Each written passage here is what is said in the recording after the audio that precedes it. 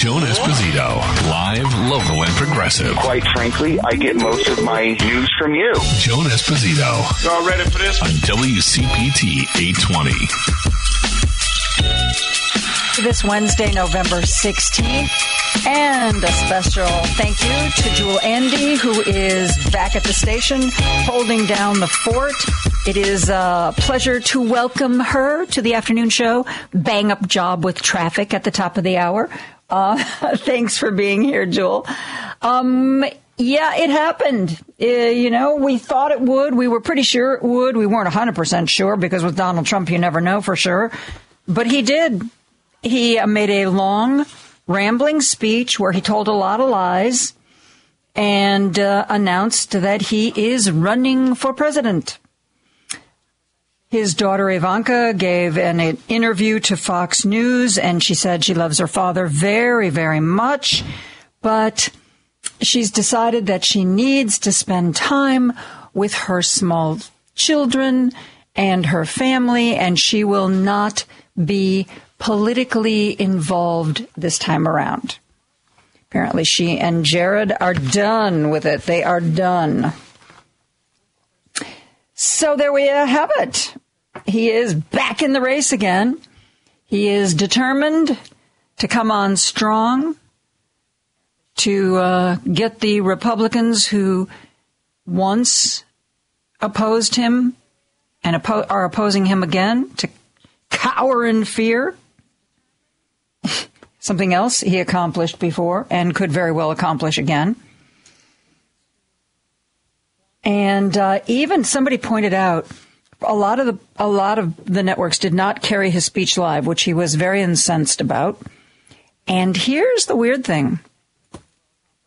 Yes, Tucker Carlson, Laura Ingraham, and Sean Hannity are still very much on the Trump train. But Fox Cable carried his announcement, but they didn't carry all of it. They stayed with it for a while, and then they broke away. Oh, very interesting.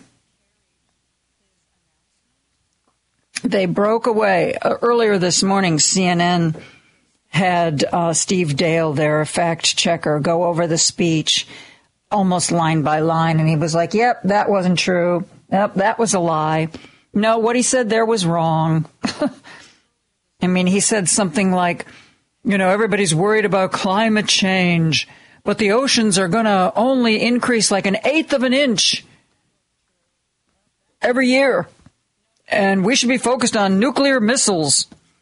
And Steve Dale said, no, that is actually, in some places, the ocean is rising significantly to the point where in the very near future, in the next decade or two, Mar-a-Lago could be a lot smaller.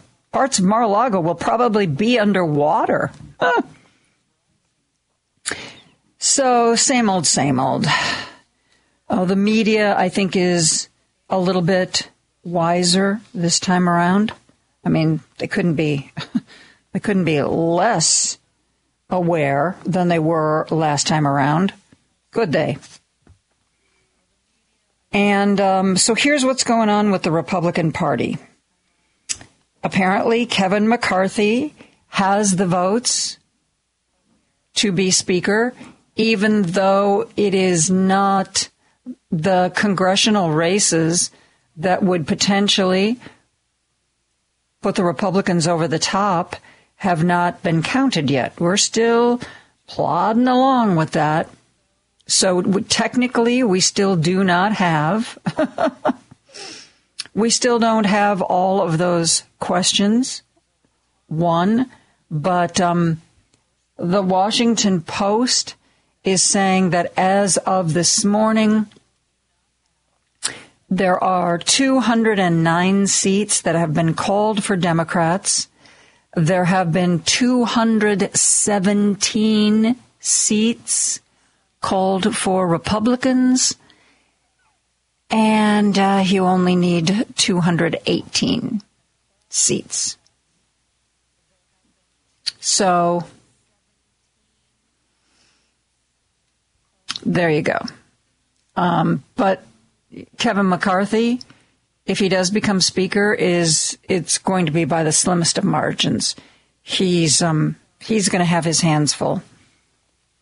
He's not going to get them. I don't think he is going to get his party to move in lockstep on any issue. I think, you know how they say sometimes be careful what you wish for? This is what he has wished for.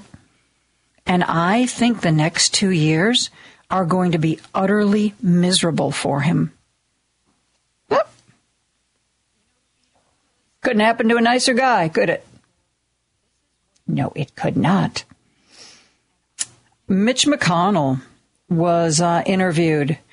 The voice you're going to hear, the reporter's voice, is the CNN reporter asking him about why the Republicans did so poorly in the midterms. This is a hallway interview.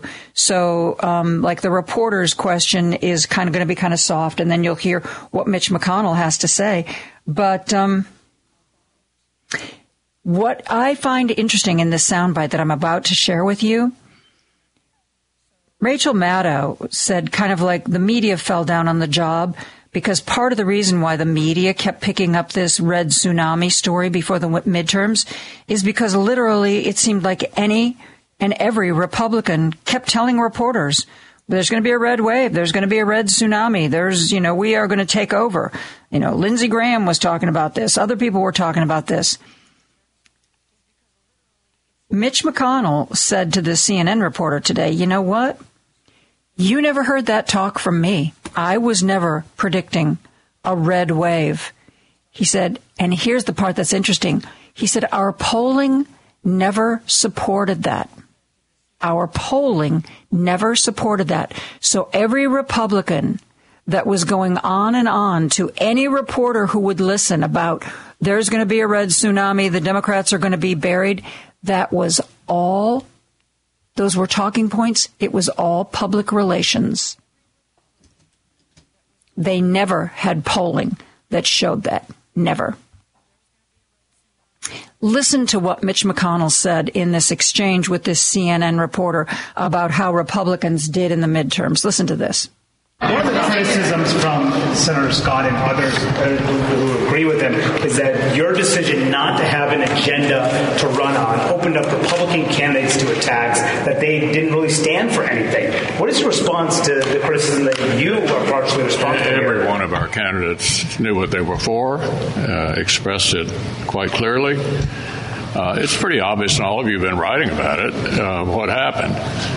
We underperformed among independents and moderates because their impression of many of the people in our party in leadership roles is that they're involved in chaos, negativity, excessive attacks, and it frightened independent and moderate Republican voters. And we saw that, which is why you all recall I never predicted a red wave. We never saw that in any of our polling in the states that we were counting on to win. There was no wave. We had national issue set that was favorable. But as a result of our own, the perception many of them had that we were not dealing with issues in a responsible way and that we were spending too much time on negativity and attacks and chaos, they were frightened. And so they pulled back. We, in two states, for example, got just crushed by independent voters, Arizona and New Hampshire. So we learned some lessons about this, and I think the lesson's pretty clear. Senate races are different. Candidate quality, you recall I said in August, is important. And in most of our states, we met that test. In a few of them, we did not. Candidate quality matters. That is his dig at Donald Trump, because a lot of the most extreme candidates were Donald Trump candidates. Donald Trump selected, Donald Trump endorsed, Donald Trump supported. I don't think that they have Donald Trump to blame for Herschel Walker, though. I would love to know which of the Republican Brain Trust members in Georgia thought that would be a fine idea. But he's right. I mean, let's face it. I read you part of that editorial that Karl Rove wrote in the Wall Street Journal. Karl Rove, crazy in his own right, accused the Republican Party this time around of having too many candidates who were nuts. Too many candidates who were, by his own words, knuckleheads. So there's kind of mixed emotions about this declaration from Donald Trump. Is he going to do what he did last time? Just amaze all of the naysayers with his immense popularity? He seems to think he can do it again. He also seems to think, according to his inner circle, that making himself a candidate for president is going to protect him. That making himself a candidate for president is going to protect him from any more litigation, particularly any litigation coming out of the DOJ. We're going to take a quick break. When we come back, Jonathan Capehart has a great show on CNN, and he interviewed Neil Katyal. And they were talking about this whole idea of whether or not declaring your candidacy gives you protections from prosecution. It's a really fun, interesting exchange. We're going to take a break, and I'm going to share it with you when we come right back after this. Joan Esposito, live, local, and progressive. The reason that I listen to you from the infamous other side, you will call a spade, and if it's indefensible, you will not defend it. And you know what? I can respect that. On WCPT 820. Donald Trump declared last night that he is officially in the race. He also said a lot of things that weren't true. Interestingly, on CNN, they were fact-checking him this morning. And remember, he said a lot of things that were untrue when he was running to try to win in 2016. But it took quite a while before reporters actually started fact-checking him. Yeah, like 2 years into his administration. Anyway, It is a different world. We'll see if he can pull off the same magic trick he did last time around. So the question becomes, is he right? Is the Department of Justice going to be more leery, more cautious about bringing an indictment against him for any of the many crimes he has committed? Because now he is a candidate. And, of course, we all know that the first thing he's going to say is, this is because I'm a candidate. They're coming after me, folks. You know, I lived through this again. I'm living through it now. So Jonathan Capehart was interviewing Neil Katyal, a lawyer, Neil Katyal, about this whole idea of whether or not the declaration of candidacy protects him from indictment. This is really good. Listen to this. Will that have any impact on DOJ's ability to indict him in the Mar-a-Lago documents case? Jonathan, zero impact. It's hard to think of something more legally irrelevant than that. I mean, I think running for president will protect Donald Trump from criminal charges just about as much as drinking bleach is going to protect you or me from COVID.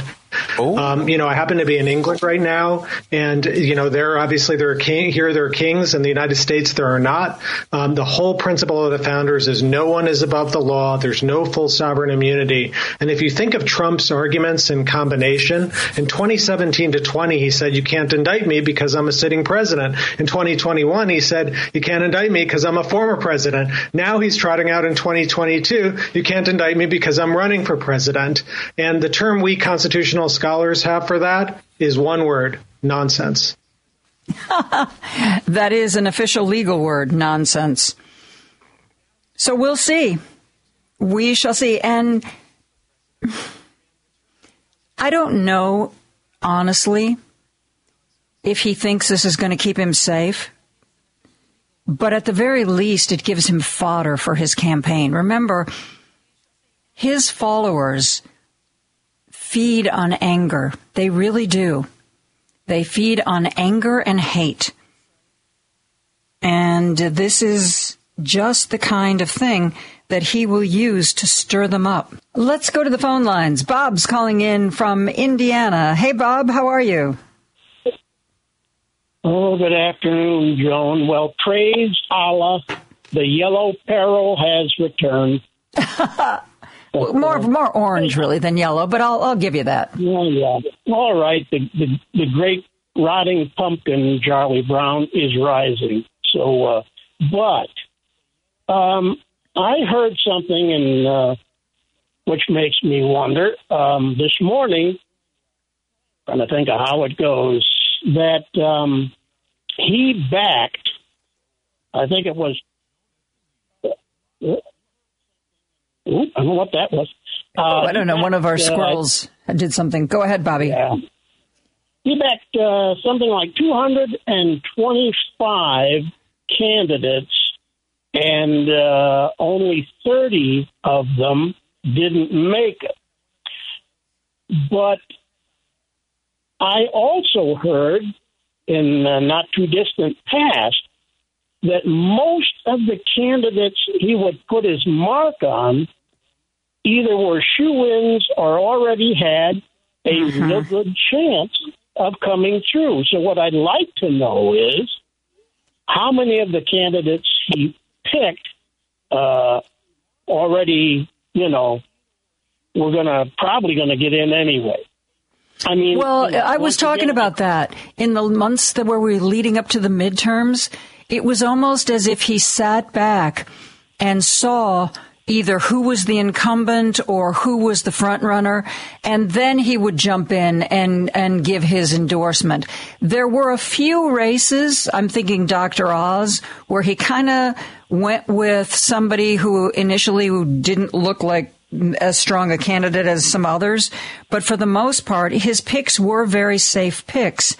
And when on those occasions where his picks were more radical people, I mean, that's the Kari Lakes of the world. That's the Dr. Oz's of the world, who sane people decided, I don't think so. Yeah, well, it's typical of the Trump method to, make it, fluff it up, make it look bigger than reality. Absolutely. Absolutely. Yeah. Thank you. Have a good one. You too, Bobby. One more bit of sound that I want to share with you. By the way, I think I mentioned this already. Excuse me, because I know I talked about this yesterday and I get confused. Behind closed doors, Mitch McConnell yesterday morning was like, I got the votes. I'm going to be the next minority leader. And then all of a sudden it leaked out that he was being challenged by Senator Rick Scott. And Josh Hawley gave an interview, a hallway interview, the senator from Kansas, who said, I'm not voting for Mitch McConnell to lead us under any circumstances. Basically, Mitch McConnell is the reason we did so poorly in the midterms. And Mitch McConnell, again, late afternoon yesterday, came out and said, this is just silliness. I have the votes. I'm absolutely going to be leading the Republicans in the Senate. But here was the funny thing. That vote was supposed to take place today. And by the end of the afternoon yesterday, Mitch was saying, we're going to continue to discuss this tomorrow. And I thought, honey, if you got the votes, what's the discussion? You have them sit down. You have them vote. Well, Mitch was right.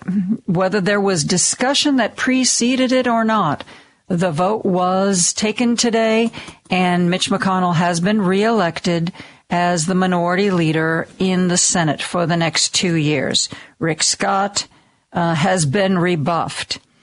But it's going to be interesting. I don't know. Mitch McConnell has always been brilliant about getting all of his Republican senators to fall in line, do what he says when he says to do it. Jump now, jump 3 inches. And everybody is like, okay, Mitch, here we go. Let's all jump 3 inches right here, right now. But Josh Hawley did another hallway interview, and he talked about the Republican Party and Republican candidates. And I think Josh Hawley is going to be a thorn in Mitch McConnell's side going forward because he didn't have a lot of good to say. Listen to this Josh Hawley interview. I think that this election was the funeral for the Republican Party as we know it. The Republican Party, as we have known it, is dead. And voters have made that clear. And in particular, the folks who did not vote for Republicans in this last election were independent voters, working class independent voters, folks who voted for President Obama once upon a time, folks who then voted for President Trump but stayed home this time. We are not a majority party unless we can appeal to those voters. Absolutely. Not a majority party unless they can appeal to those voters. Let's go to the phone lines. Rob is calling in from Chicago. Hello, Rob. How are you? Yes, Joan. So if a bank robber gets caught by the police, can he tell them, you can't arrest me, I'm a presidential candidate? There you go. You got it. Yeah. Yeah, why not?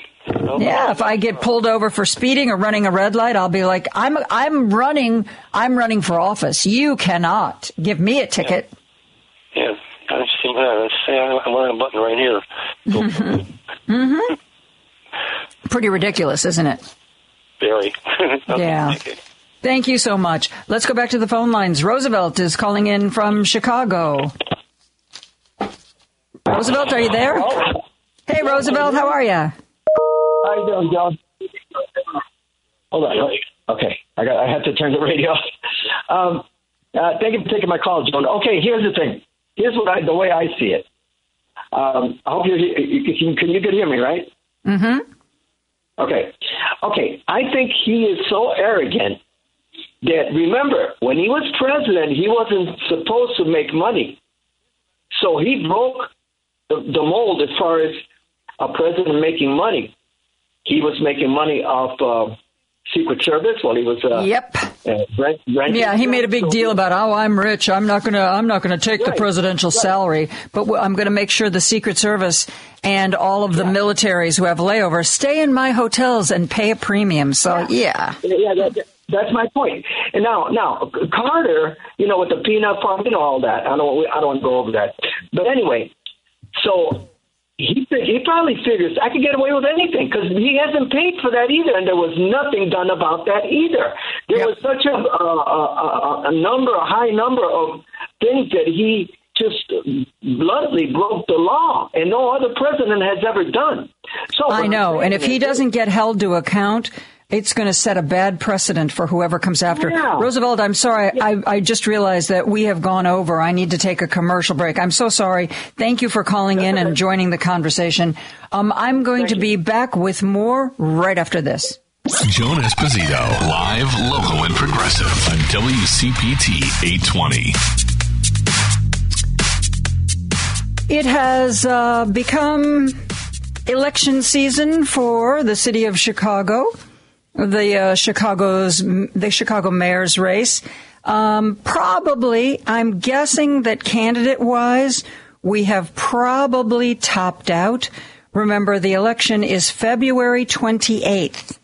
And unless somebody runs away with it, we will be in a runoff situation, much like, I think, when Lori Lightfoot ran, I think we had 14 people in that race.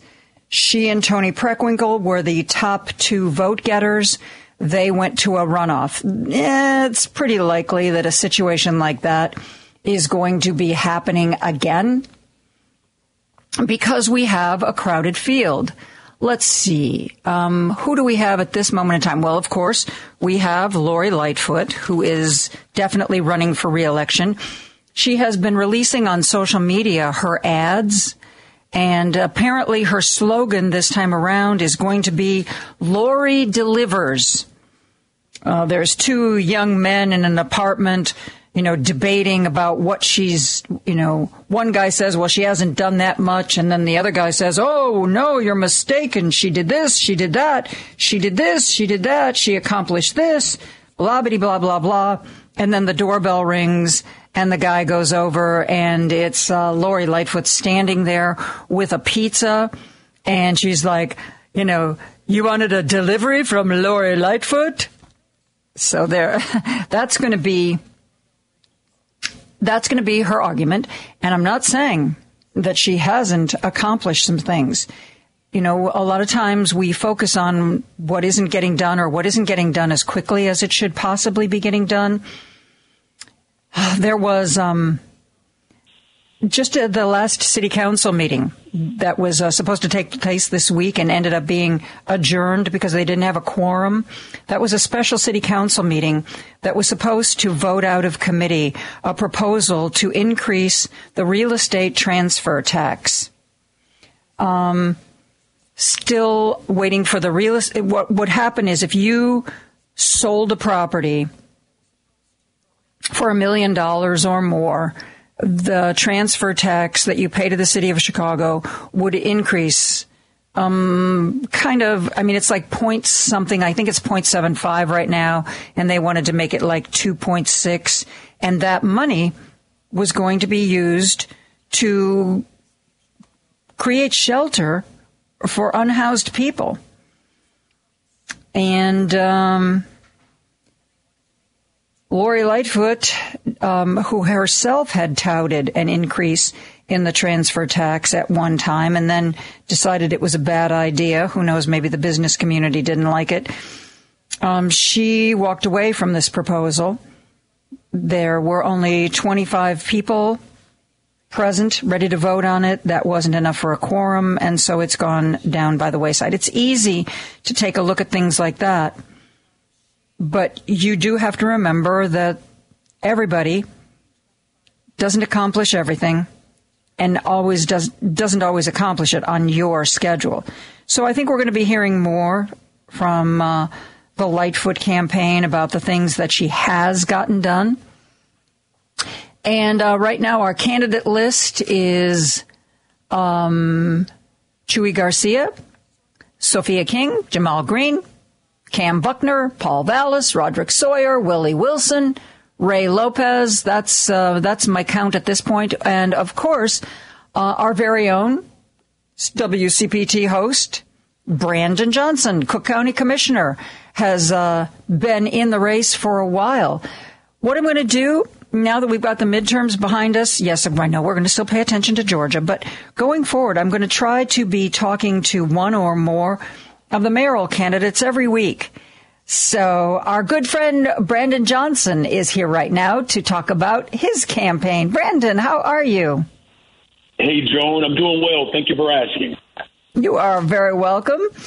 Well, how's it going so far? Tell me about the successes that you're finding on the campaign trail. Yeah, thank you very much. It's good to be with WCPT listening audience. Of course, I've enjoyed being in this space over the last several years. I'm hosting a show on Sunday, and obviously things have changed a little bit. So my time is very much spent moving from one end of the city to the other. And over the last couple of weeks, I announced 3 weeks ago, I believe, my candidacy for mayor of Chicago, because I, simply believe that the type of dynamic that many Chicagoans, working class folks are experiencing in the city, it's left people out. It's been a tremendous disappointment over the course of these last 4 years in particular.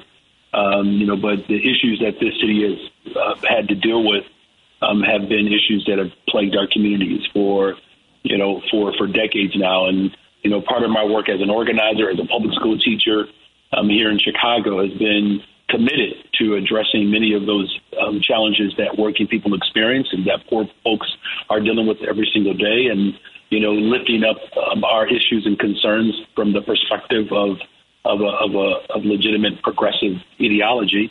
And that's what my work has entailed, and that's the work that I'm prepared to do once I'm mayor of Chicago. Talk about your union endorsements. Yeah, I'm very, very much humbled and, honored to receive the support of labor, as you know, and especially those of us who are progressives. Understand the connection between the labor movement and our fight for civil rights and for justice. And thus far, I've received the support of the Chicago Teachers Union, the Illinois Federation of Teachers, the American Federation of Teachers, which is the international union that has committed $1 million to this race, SEIU 73. These are county workers, city workers, Also SEIU, HCII, healthcare workers. These are individuals who work in hospitals. They work in long-term care facilities. They work in child care. In other words, these are the voices of Chicago. And all of these professions, as you know, one of the things that they all have in common is they are made up of overwhelmingly women of color. But these are the people who reflect the values of, this listening audience, and to have the support of our labor siblings in this moment. Again, I'm very humbled by it, but it's a real testament of the work that we've done collectively over the course of several years now to bring a minimum wage increase, to bring an elected representative school board for the first time in the history of Chicago, to hold, the Illinois Hospital Association accountable, to make sure that the type of regulations that we have in place protect workers as well as patients. I mean, these are a host of challenges that we've had to endure over the course of years in this city, and I've fought alongside of all of these brave workers throughout the city of Chicago and really throughout the country. And to have that support is really a testament of our collective struggle together. And those are the voices that will be prioritized, not only in this race, but these are the voices that will be prioritized once I'm mayor of Chicago. The voices. A lot of times, candidates I've spoken with value union endorsements, even with, I know you said that one of the unions was going to be contributing $1 million to the race, but a lot of times candidates I speak to really value union endorsements because unions are oftentimes really good at boots on the ground kind of campaign work. Do you expect that kind of boots on the ground help from the unions who've endorsed you?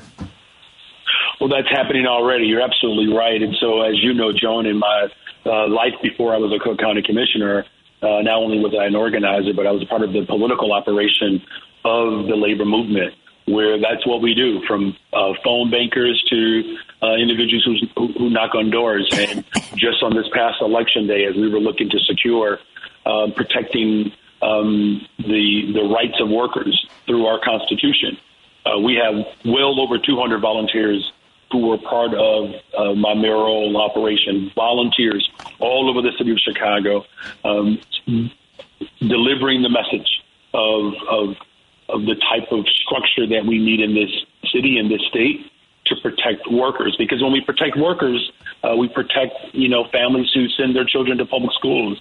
When we protect workers, we're protecting those who rely upon public transportation and public health. Public health is dear and important to me. Having grown up with asthma and suffered with asthma over the course of my young life and into my late teens and early 20s, where I use the Fantas Clinic at the county hospital as a part of my health care.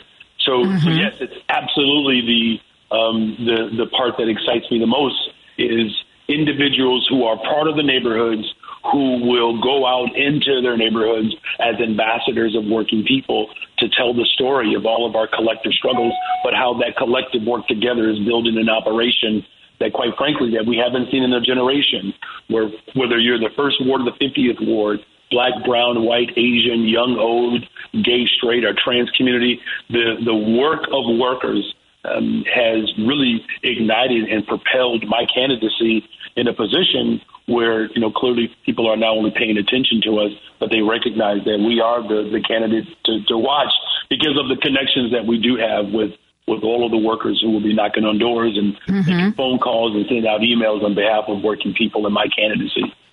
Well, Brandon, we need to do, as you know from doing radio, we need to take a break. I have lots more questions for you. I'm talking to mayoral candidate Brandon Johnson. He is also a Cook County commissioner. He also works with the Chicago Teachers Union. We will be back with more right after this. This is a potter's field. When people can't pay for their funerals, they are buried here. It is a lonely, desolate place, littered with unmarked headstones. No one visits. No one leaves flowers. But it doesn't have to be that way. For as low as $1 a day, you can ensure your family will have the money to pay your funeral expenses. We offer burial insurance plans that pay up to $30,000. Considering the average funeral costs more than $10,000, that's peace of mind for your family. There are no medical exams, your rates won't increase, and your policy cannot be canceled as long as you make your premium payments. Call now to get approved in minutes and ensure your final resting place is more than just a pauper's grave in a potter's field. 800-323-8137. 800-323-8137. 800-323-8137. That's 800-323-8137. Paid for by Final Expense Direct. Cold floors? The problem is probably down below in the basement or crawl space. Hi, I'm Roy Spencer with Permaseal. I'm happy to say that we can now help make your basement and crawl space warmer and therefore your upstairs more comfortable with our new product, Permafoam. We spray this insulating foam between your floor joists, which will not only increase your energy efficiency, but will also deter insects, rodents, and is mold and mildew resistant. Permafoam can be installed in just one day and is twice as effective as the old-fashioned fiberglass bats. For over 40 years, homeowners in Chicagoland and Northwest Indiana have trusted Permaseal to make their homes healthier and more valuable. Call a contractor you can rely on. Permaseal. 800-421-SEAL. That's 800-421-7325 or visit permaseal.net. Known best for being better, Permaseal. WCPT 820, Chicago's progressive talk, where facts matter. Joan Esposito, live, local, and progressive. Quite frankly, I get most of my news from you. Joan Esposito. Y'all ready for this? On WCPT 820. I am joined by one of the candidates who wants to be the next mayor of the city of Chicago, Brandon Johnson. You may know him through the CTU. You may know him from that he's a Cook County commissioner. You may have heard his voice, his dulcet tones here on WCPT. The man is everywhere and has been a candidate, has been a declared candidate for a while now. We've been talking about how the campaign has been going. He's garnered a significant number of union endorsements. Brandon, as you well know, Chuy Garcia just recently threw his hat in the ring. And one of the articles that I read about it said, you know, when he ran for mayor last time around, which was a while ago, but, you know, he garnered a lot of the union endorsements that have already gone your way. But, you know, he is a congressman. He is very popular in his community. Do you feel that he is your number one challenger, your number one competitor at this point?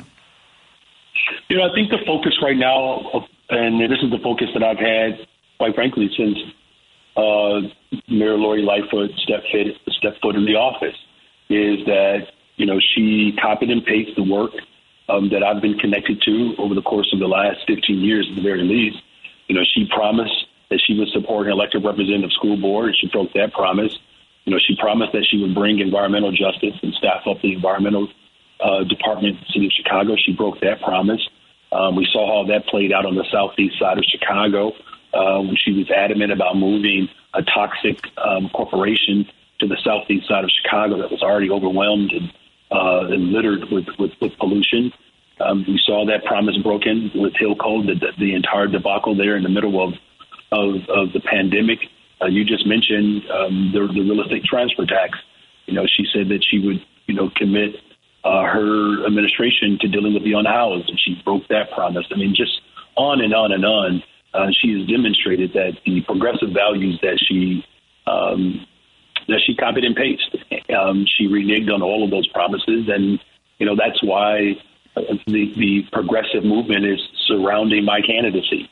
And they recognize that my leadership over the course of the last 15 years in this city at the very least, and really it goes back to 20 years of fighting for working people. The work that I've done on the county board, where we took on the real estate entity that wanted to continue to discriminate against individuals who were formerly incarcerated. We made that illegal in Cook County government.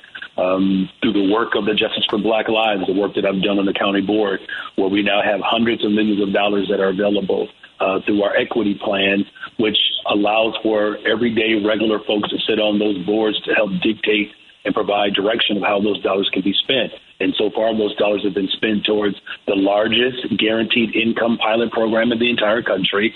We have dedicated $1 billion, essentially $100 million that could get up to $1 billion of medical debt relief. And so,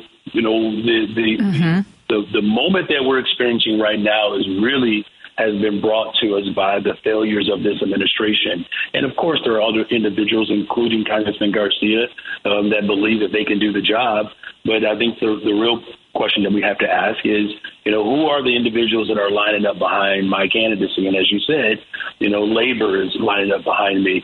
We have independent political organizations, whether it's the 33rd Ward, the 35th Ward, the 39th Ward, IPO. We have Black, brown, white, Asian leaders across the city that are supporting me. And so progressives, as well as labor, have made it very clear who the progressive candidate is in this moment. And that person is me, and I'm very humbled by that. Tell me, I know you've been on the campaign trail. I know you've been talking to people. Tell me one story of a potential voter you spoke with who wanted to share their concerns or their questions with you. Yeah, it's a very good question. Thank you for raising that. The person that jumps out, we were in Woodlawn a couple of weeks ago. I was knocking on doors in the south side of Chicago. And what I heard from Miss Johnson, and no relation, by the way, so I don't want the listeners to think that I set this up and knocked on my aunt's door. But no relation. But Miss Johnson and her husband came to the door as well. They were on their way out. And what struck me about her story was that she said she was afraid to leave her home.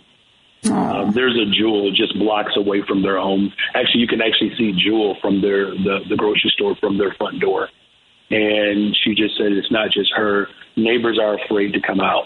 And this is something that's especially important to me because I don't believe anybody else in this race thinks more about public safety than I do. My wife and I, we celebrating 25 years of marriage next year. So wow. Keep this as a secret. I'm going to plan a very, very big 25th wedding anniversary for her once I'm married. But we're raising our three children, Braden, Ethan, and Owen, 8, 10, and 14, on the west side of Chicago in Austin. It's one of the most dynamic communities in Austin, but like what Ms. Johnson is experiencing in Woodlawn, my wife and I are experiencing this in Austin because it is, again, one of the most violent neighborhoods. And my wife and I just changed one of the windows from our two little ones' bedroom from one of the bullets that have come through our home. And what people are horrified by, it's what my wife and I are concerned about. It's the issue of public safety. And what we do know, though, and this is what I shared with Ms. Johnson, this is what I've been sharing with residents across the city of Chicago, that the safest cities in America have something in common. And what all safe cities in America possess, they have well-funded public schools, they have solid transportation, they have parks that are actually open, great recreation, and of course they have great health care and access to jobs. And in the short term, what we have to do is provide some immediate relief for young people who are looking for opportunity.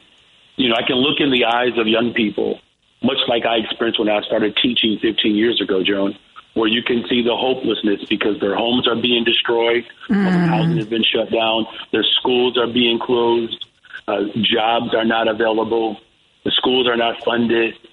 It shouldn't be a wonder and a surprise to anyone that we are experiencing the outbreak of trauma.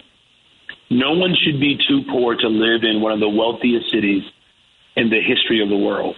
And if we're serious about having safe communities, and I am, and I have a tremendous incentive. I have a 14-year-old son who rides his bike, and to be honest with you, I hate to negotiate with him because he wants to ride his bike everywhere. But this is also my 14-year-old who's a student at Kenwood on the south side of Chicago, and within 3 weeks of his time at Kenwood, one of the students at Kenwood leaves out for lunch and they get murdered over lunch. And the harshness of living in the city of Chicago, much like Ms. Johnson expressed, it's the same experience that I'm having raising a family on the west side of Chicago. And we know that there is a direct correlation between the type of investments that we make available, economic investments in communities, and the type of public safety and security that those same communities enjoy because of those investments. And that is my commitment. I'm going to stop at nothing until we have fully funded schools, parks and recreation, healthcare, jobs, transportation, and environmental justice, which creates an opportunity for us to actually create jobs. That has to be the work of political leadership. That has to be the commitment and the conviction of anybody who wants to lead the city of Chicago, and I possess that conviction. I have everything to lose if we don't get it right, because I'm raising a family in Chicago, and unfortunately, too many families have lost. They've lost because the failures of administrations that break promises or do not believe in working people. I am working people. I have the incentive, because what I want for my family, I want for all families in the city of Chicago. Brandon, do you have, I haven't seen this, I assume it will happen sooner or later. Are there any debates scheduled or any candidate forums scheduled that you're going to be attending? Yeah, so there are a couple that are in the works, so I probably wouldn't be appropriate for me to throw those out there right now. I do know that the northwest side of Chicago, I can say that they're planning one. There was a forum that was held at one of the Jewish temples on the north side of Chicago. Not every person attended that one. I think most folks were there except for the mayor, in fact.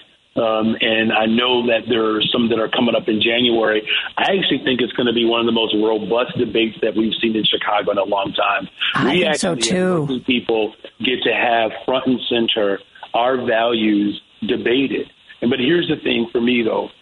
I am so tired of debating our values, Joe. I am. And we do it on this station. I've done it on this station. The people who listen to this station every single day, we know what it's going to take for justice and equity to actually be the prevailing set of policies. You just need someone who is committed to it. And the work that we're building across this city, from the 1st Ward to the 5th Ward, with well over 200 volunteers, and that operation is growing. Labor supporting me, independent political organizations, the support of people like Delia Ramirez, the first, Guatemalan, the first Latina from the Midwest going to Congress. I mean, we've done organizing work over the course of several years together. I don't think either one of us imagined that our work as organizers would turn into the type of political leadership that we are embarking upon. But clearly, there is an appetite for it, and we're ready for it. Joe, we're ready for it. Well, it sounds like it. It sounds like you're getting out there, knocking on the doors, taking positions, and I can't wait, because I think you made a really good point, Brandon. I think that when you guys are on these stages together, I think it is going to be fascinating, because there is a lot going on, and there is a lot that needs to happen. And I look forward to hearing from you on those stages. Brandon, thank you so much for being with us today. And I would like to, I want to keep having you back. I want to keep my listeners up on what is going on with this mayor's race. So we're going to be reaching out again and again and again. All right. Anytime. We're here for it. Thanks, Brandon. I'm going to take a break for news. We are going to be back with more right after this. Joan Esposito, live, local, and progressive. Quite frankly, I get most of my news from you. Joan Esposito. Y'all ready for this? On WCPT 820. We had an election not too long ago. They said there was going to be a red tsunami, but there was not. Democrats did pretty good. We have control of the Senate. And while it doesn't look good long term, right now, the House is still kind of up in the air.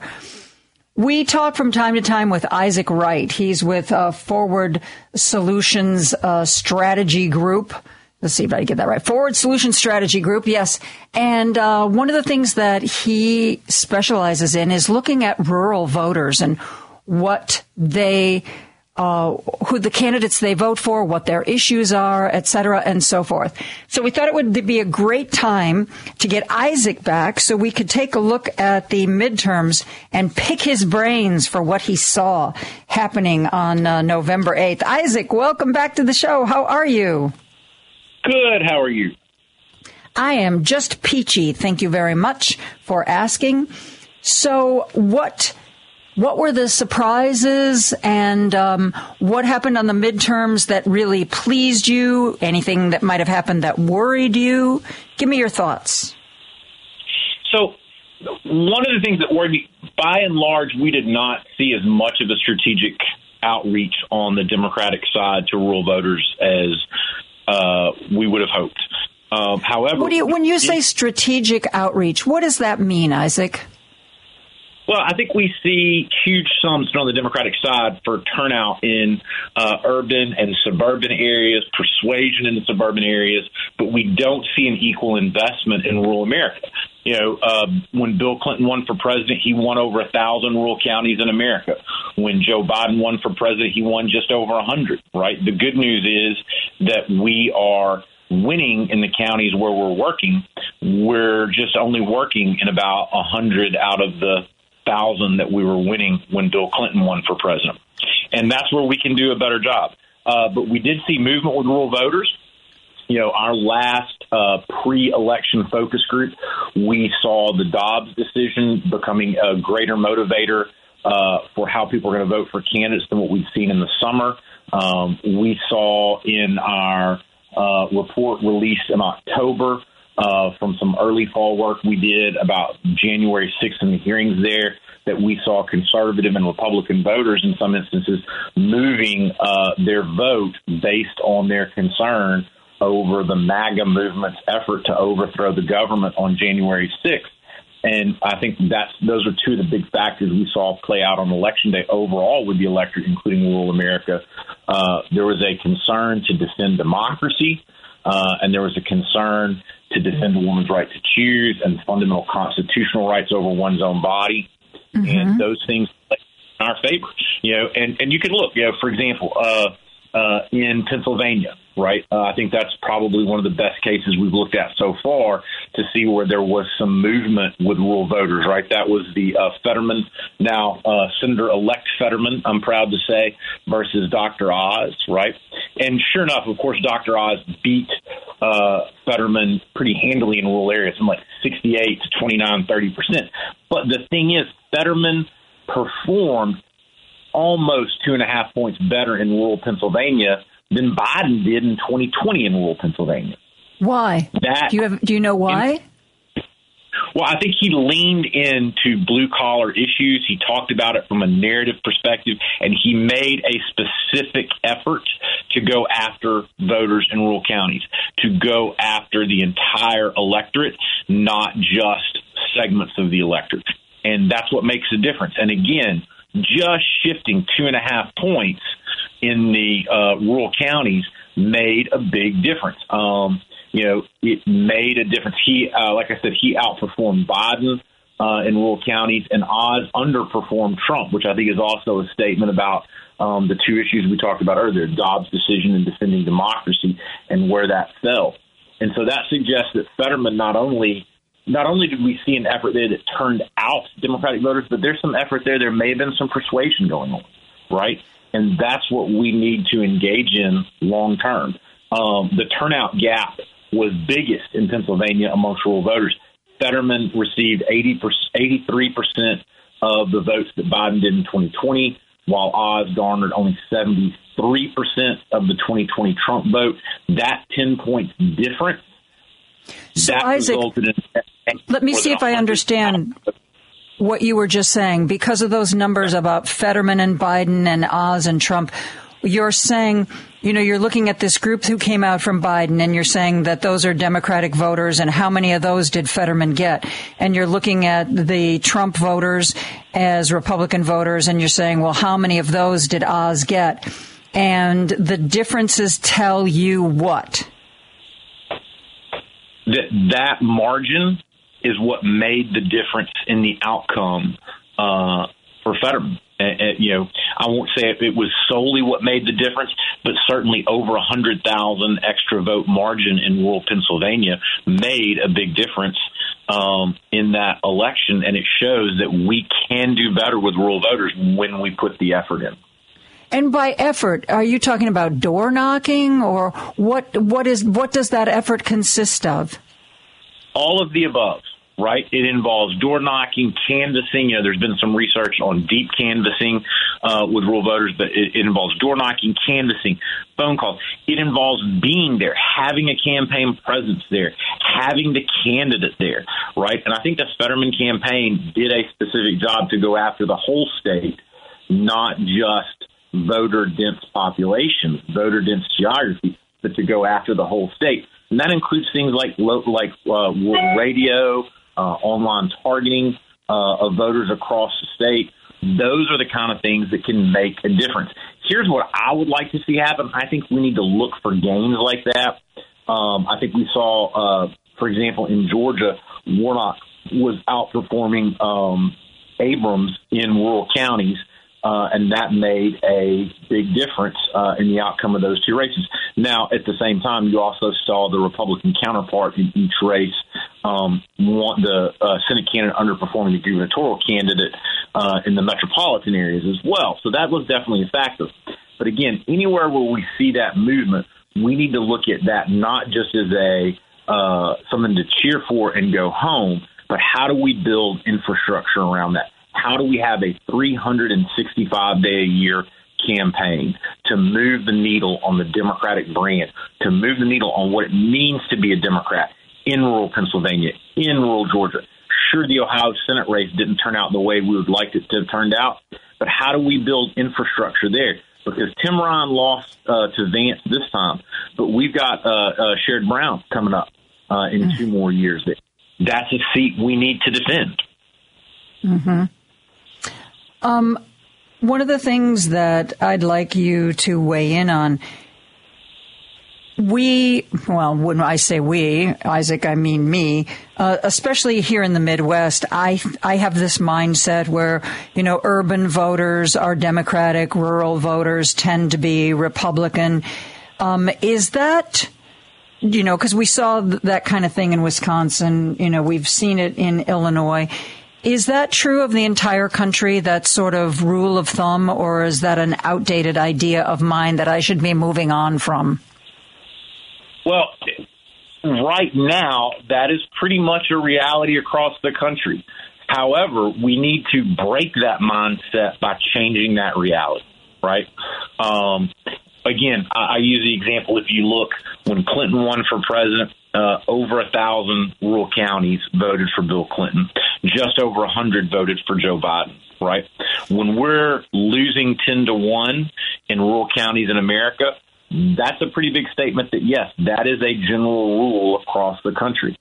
That when we go to more metropolitan cores, that tend to vote more Democrat, more rural and small town areas tend to vote more Republican. But we have to change that reality. It's not a mindset. The numbers bear it out as a reality, but we have to change that mindset. We have to go after every vote just the way our system is set up. No matter how rural or how metropolitan, urban, any given state, everybody gets 2 U.S. senators. That's how the Electoral College works. What was it about Bill Clinton that rural voters really liked so much? Well, Bill Clinton was from small town rural America himself, right? I'm sure we're both old enough. We remember the Man from Hope video from his '92 campaign that talked about his boyhood growing up in Hope, Arkansas. But he also identified with the values of hard work, a lot of those consistent values we've seen in the Rural Voter Institute research, and he leaned in to blue-collar working issues. And again, those are the same kind of kitchen table issues that the Fetterman campaign leaned in on. Interesting. Interesting. And what was it about Joe Biden that didn't resonate in that same way? Was it a personality thing? Was it that there wasn't the same kind of outreach? That was no fault of Biden. That was just the way we as Democrats have allowed Republicans to own that segment of the playing field. If you look, for example, at the Obama numbers in rural America, you can sort of see the bar graph going down over the years. That was not Biden's fault. I would say that is us as Democrats, us as the progressive movement at large, that we haven't been making the same effort with the rural constituency, with small town voters, that we have with the rest of the country. We need to take a break. I'm talking to Isaac Wright. He's an expert on rural voting. We are going to continue our discussion right after this.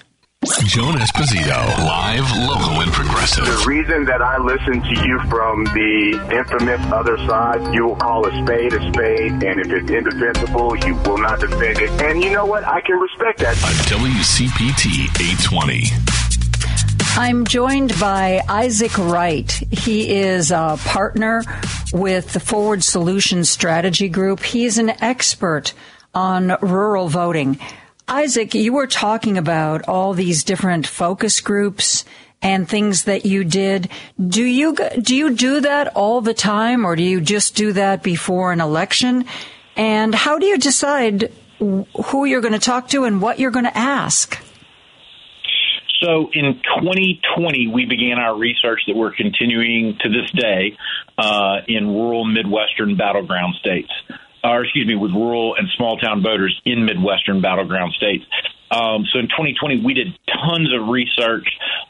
We did baseline values research, worldview research, political view research, et cetera, then translated that into value system analysis, into looking at current issues and the elections. In 2021, we found some really interesting threads that surprised us in 2020. And so in 2021, we did deep dive research on those things.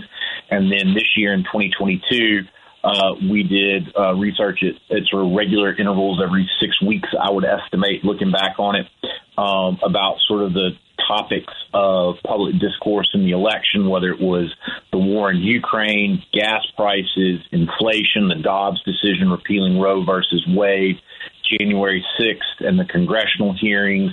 And then we sort of culminated with a pre-election focus group that really sort of gave us insight for the first time that there was some real hope for moving that needle with rural and small town voters going into the election.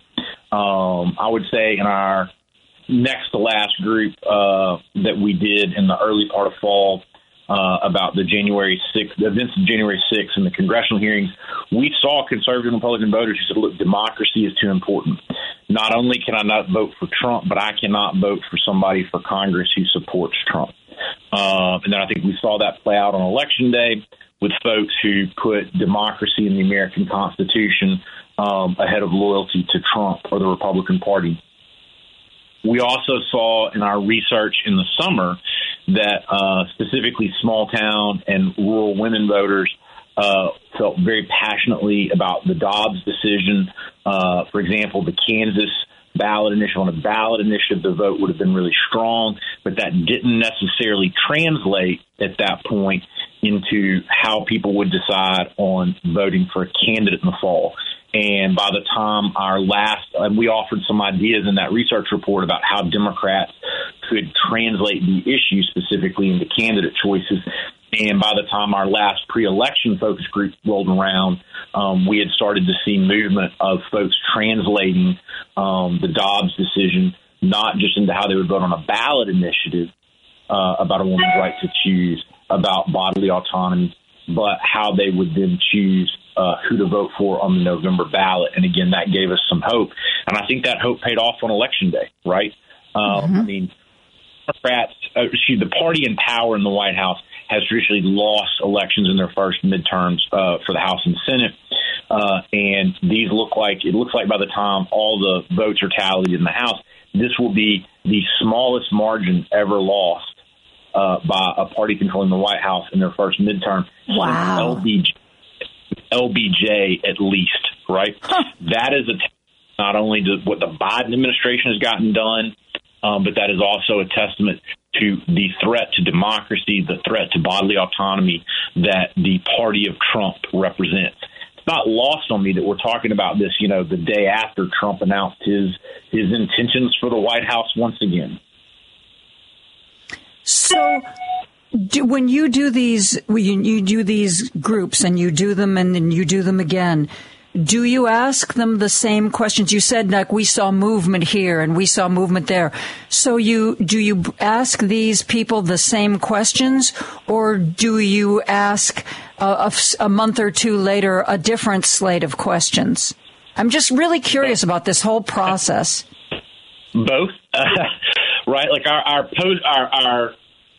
post-election, or excuse me, our last pre-election focus group, we specifically went back and looked at the most important threads we thought we had found during the year, whether that was the question of how the Dobbs decision would relate, not just into voting on a ballot issue, but how it would relate into voting for candidates, what it was people's feelings about gas prices and inflation, what it meant to them personally, what it was as a priority in their own budget and life, and how it impacted their candidate views and political views, as well as the January 6th. In our last pre-election focus group, we went back and recapped all of those things to see where we saw movement.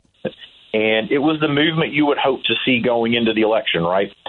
People were hyper aware of gas prices and inflation. That was still the top concern, but it was not as bad as it had been in a lot of people's view earlier in the summer. The Dobbs decision repealing Roe versus Wade was not just a standalone issue, but it was beginning to take hold of this is going to impact how I will vote for candidates in the fall. And then we saw sort of the consistency of the feeling about January 6th, and that there were Republican voters, there were conservative voters who said democracy matters, the American Constitution, our form of government matters, the peaceful transfer of power matters, and that is a greater priority than partisanship. And so that was completely a recap, frankly, to see where there was movement on those issues. Isaac, I read somewhere where somebody said, oh, well, yes, Dobbs had an effect, but it wore off. And if the midterm election had been held in July, right after this all went down, that there would have been a Democratic tsunami. Do you think that's accurate? Well, I can only speak for our research, which was with small town and rural voters. And I would say with our research, it would actually be the reverse of that. While the feeling was passionate and intense in the summer, it was top of mind with every single voter that we talked to in our focus groups in the summer. It was not something that yet translated into how people were going to vote for candidates, right? They felt very strongly about the issue. Again, if it were a ballot initiative like in Kansas, there would have been no question the outcome. But then when we moved to the topic to, and how is this going to impact your vote in the midterm elections in November, it wasn't. It was way down the list if it even registered. And it was only with time that the same voters began to translate that to not just how they would vote on a ballot initiative or a standalone issue, but it matters who we vote for the U.S. House. It matters who we vote for the Senate. It matters who we vote for the State House. Mm-hmm. Yeah. And it was that happened. And I think part of that was because of not just our party, but of progressive groups across the table who carried that message, right? One of the points we made in our research was based on our research in the summer, the issue would only translate to candidate races, at least with the segment of voters that we were working with, if Democrats did an effective job of tying Republican opponents individually to the most extreme parts of the Republican agenda on choice. And I think as that had time to take hold and effect, that's when folks said, you know what? It's not just gas prices and inflation, right? This matters. Who I vote for Congress matters for bodily autonomy. We are going to be in about a minute, Isaac. We need to take a break. And we have a number of callers who want to join our conversation. We will get to those calls. And also, hopefully, if we can get through all the callers. I also, before I let you go today, I do want to talk about our neighbor to the north, Wisconsin, which is a really interesting state. Well, I think, frankly, what happened in Wisconsin, what happened in Ohio, what happened in Michigan, I think they're all really fascinating political outcomes that really could make a difference. Real quick, before we go to break, I saw somebody say that one of the things that the Democrats need to remember is that you have to be in it to win it, and that there, especially down ballot in a lot of states, that the person was arguing there should never, ever be a race where there's not two candidates. And then some people say, well, that's a waste of time and money.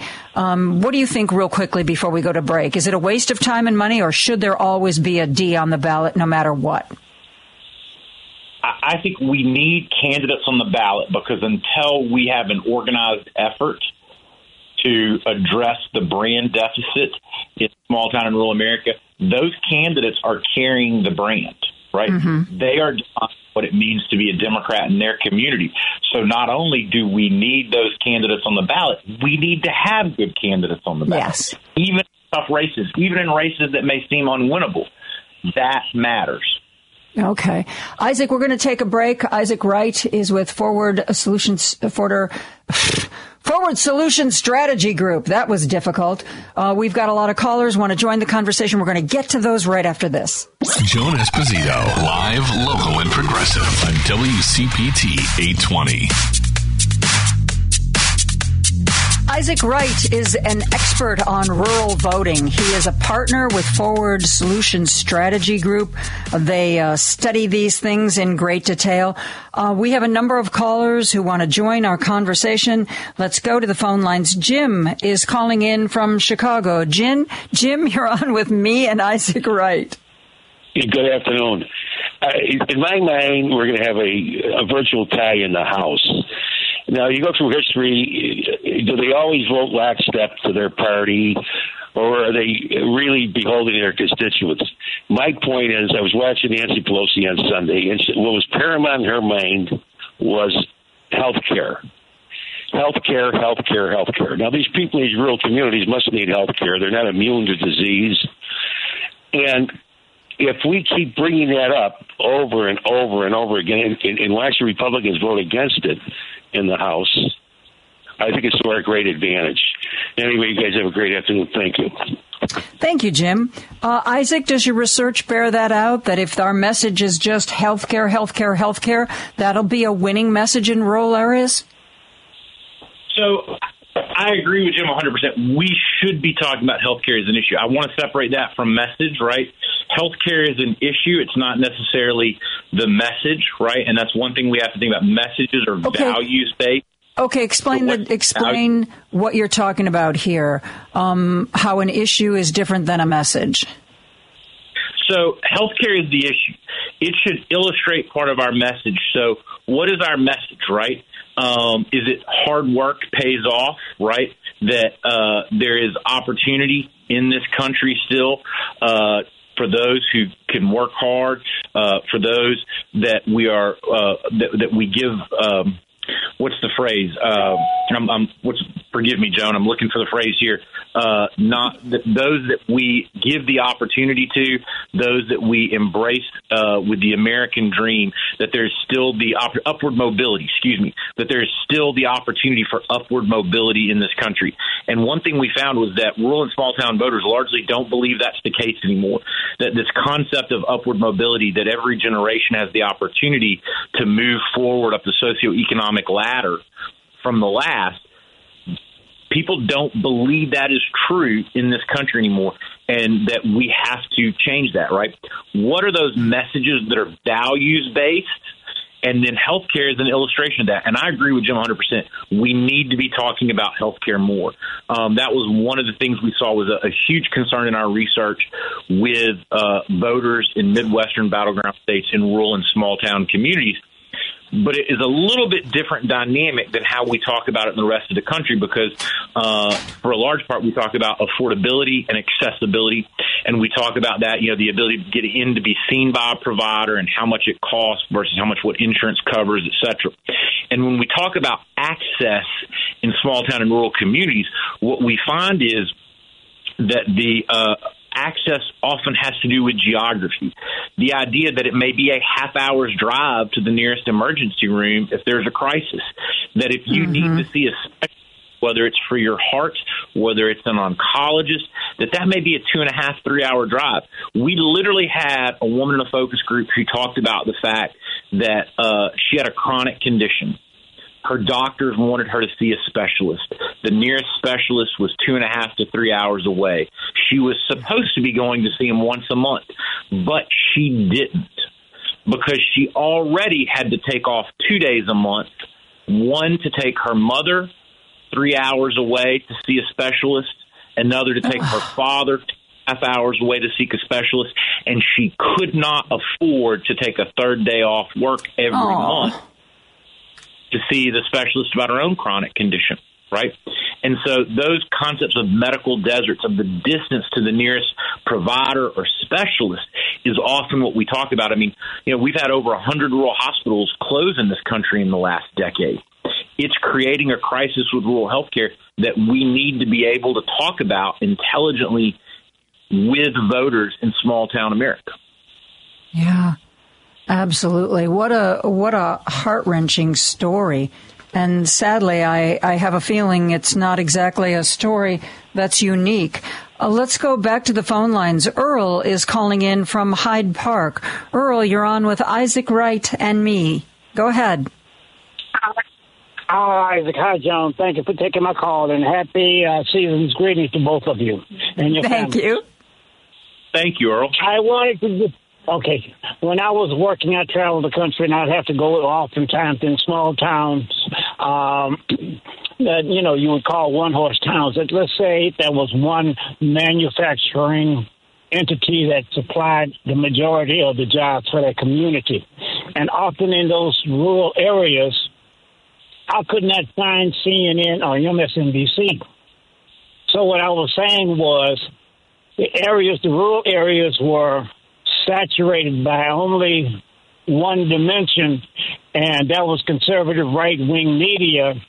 And so I don't know how you combat that without having the same kind of investment on the left that goes into these communities and, take up, it would not necessarily be profitable, but would give them an alternative point of view, and they'd see that liberals, progressives aren't these evil monsters that are coming to take their jobs, eat your babies and kill your dogs. Right. Mm-hmm. Yeah. So, Earl, let's ask Isaac to weigh in on that, because Isaac, this is something that a lot of my friends who are involved in Democratic politics, we talk about all the time, that it seems like the Republicans, the conservatives, especially the billionaires, are much more invested in conservative media and making sure that there are conservative radio talk show hosts and conservative radio stations, and that, with the death of Air America, the counterbalance on the other side of the aisle just doesn't seem to be there. Is that something that you think would make a difference, whether it's with rural voters or any voter? 110%. I think if we could clone Joan Esposito and have 200 Jones across the country with local focused radio shows, it would change the fabric of America's voting habits. So why doesn't the Tom Steyer, how much money of his fortune did he waste in an egocentric run for the presidency that was never going to get him anywhere? Why don't the Tom Steyers of the world invest in this? Where is the person in the Democratic Party that's reaching out to these people and say, Tom, you really want to help progressive Democratic causes? Do this with your money. Where is that, Isaac? It is unfortunately lost in short-term thinking. I feel like Democrats, progressives, we tend to think one election to the next. And if you look at how Republicans created this right-wing media ecosphere, it didn't happen in an election cycle. It didn't happen in two election cycles. It happened over decades. There's a great book by David Brock and Ari Rabin Hovitz, The Right-Wing Spin Machine. that does an academic historical look going back to like 1960s and the Scaife, and how then it became the Koch brothers decades later, and how there was a right-wing investment over decades to build a media ecosphere that could be self-sustaining, separate from news and journalism. And you don't see that kind of long-term thinking, I feel like, on the Democratic side about how we bring back journalism and how we bring back mainstream news and journalism into political discourse in specific communities like what we're talking about. Mm-hmm. We have a lot more callers, so Isaac, let's you and me take a break right now, and we will see if we can get everybody in who has a comment or question when we come right back. Local and progressive on WCPT 820.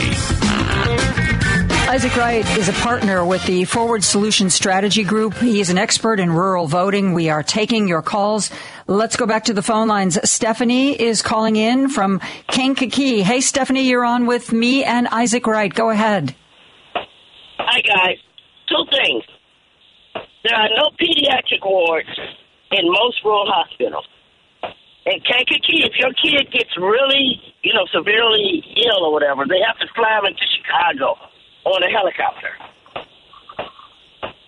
And the nearest hospital from Kankakee South is an hour away in Waseca, and they're all Trauma 1 hospitals. Now, secondly, if anybody from a rural community wants to run for government, the state of Illinois offers training for free. And they even have people that give you grants to get you there and pay for your hotel, so that you can learn how to run a government. The Robert's Rules of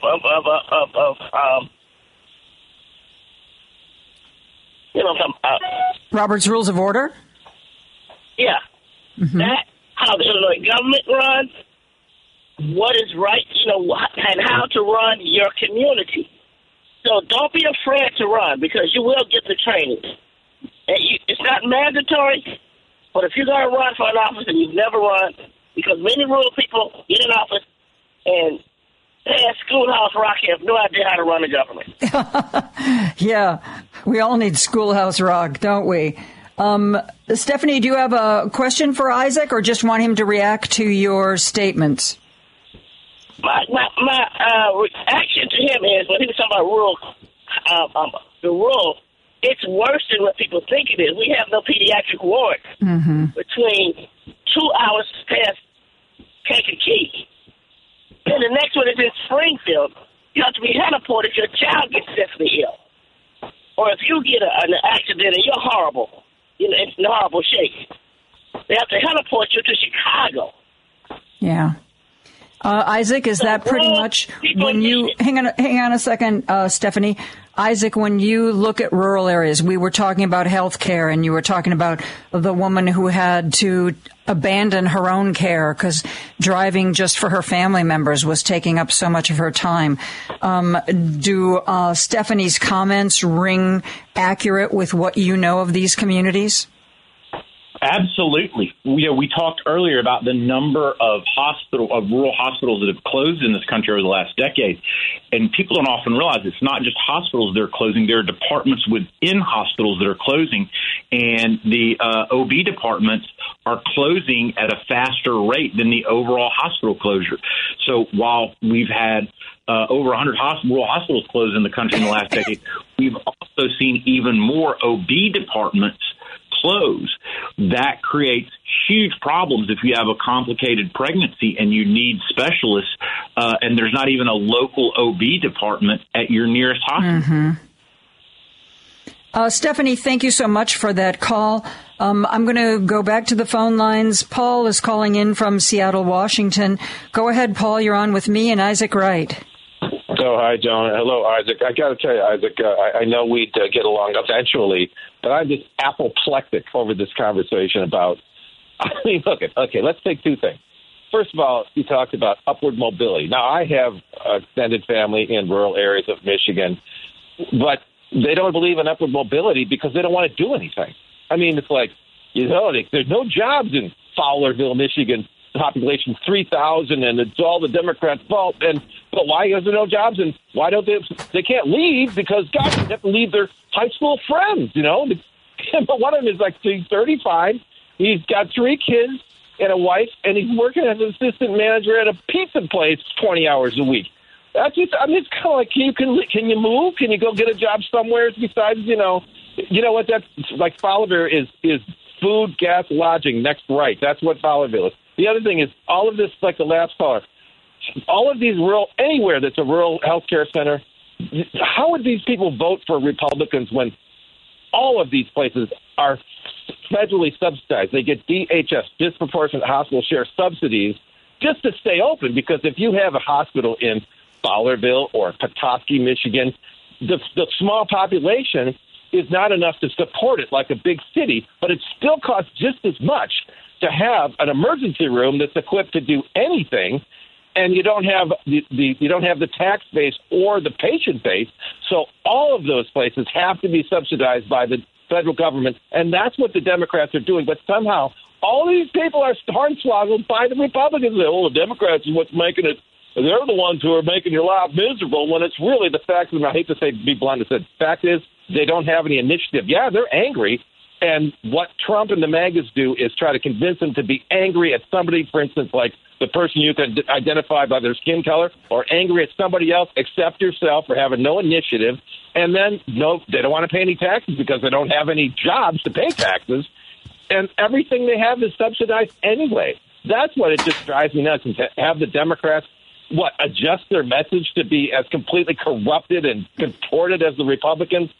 I don't know. Okay, Paul, I understand that there are people very much like what you're saying, but there's a lot of people who live in rural areas who are farmers or who work and live in small towns and have businesses. I mean, it's not all that, bad times mean that, people are just reluctant to, move to the big city.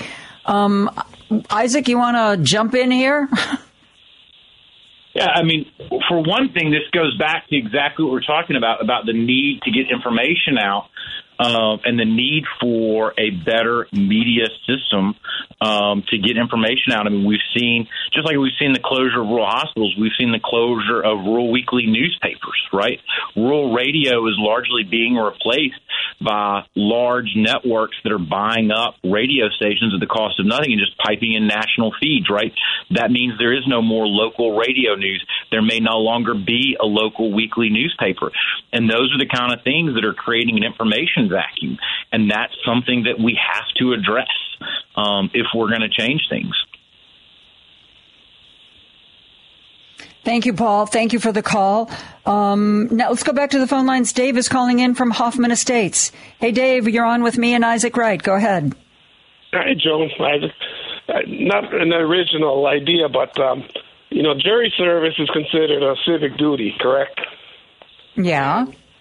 And if one is employed, you're excused for the day or wherever, and the company pays the employee the difference of a day's pay,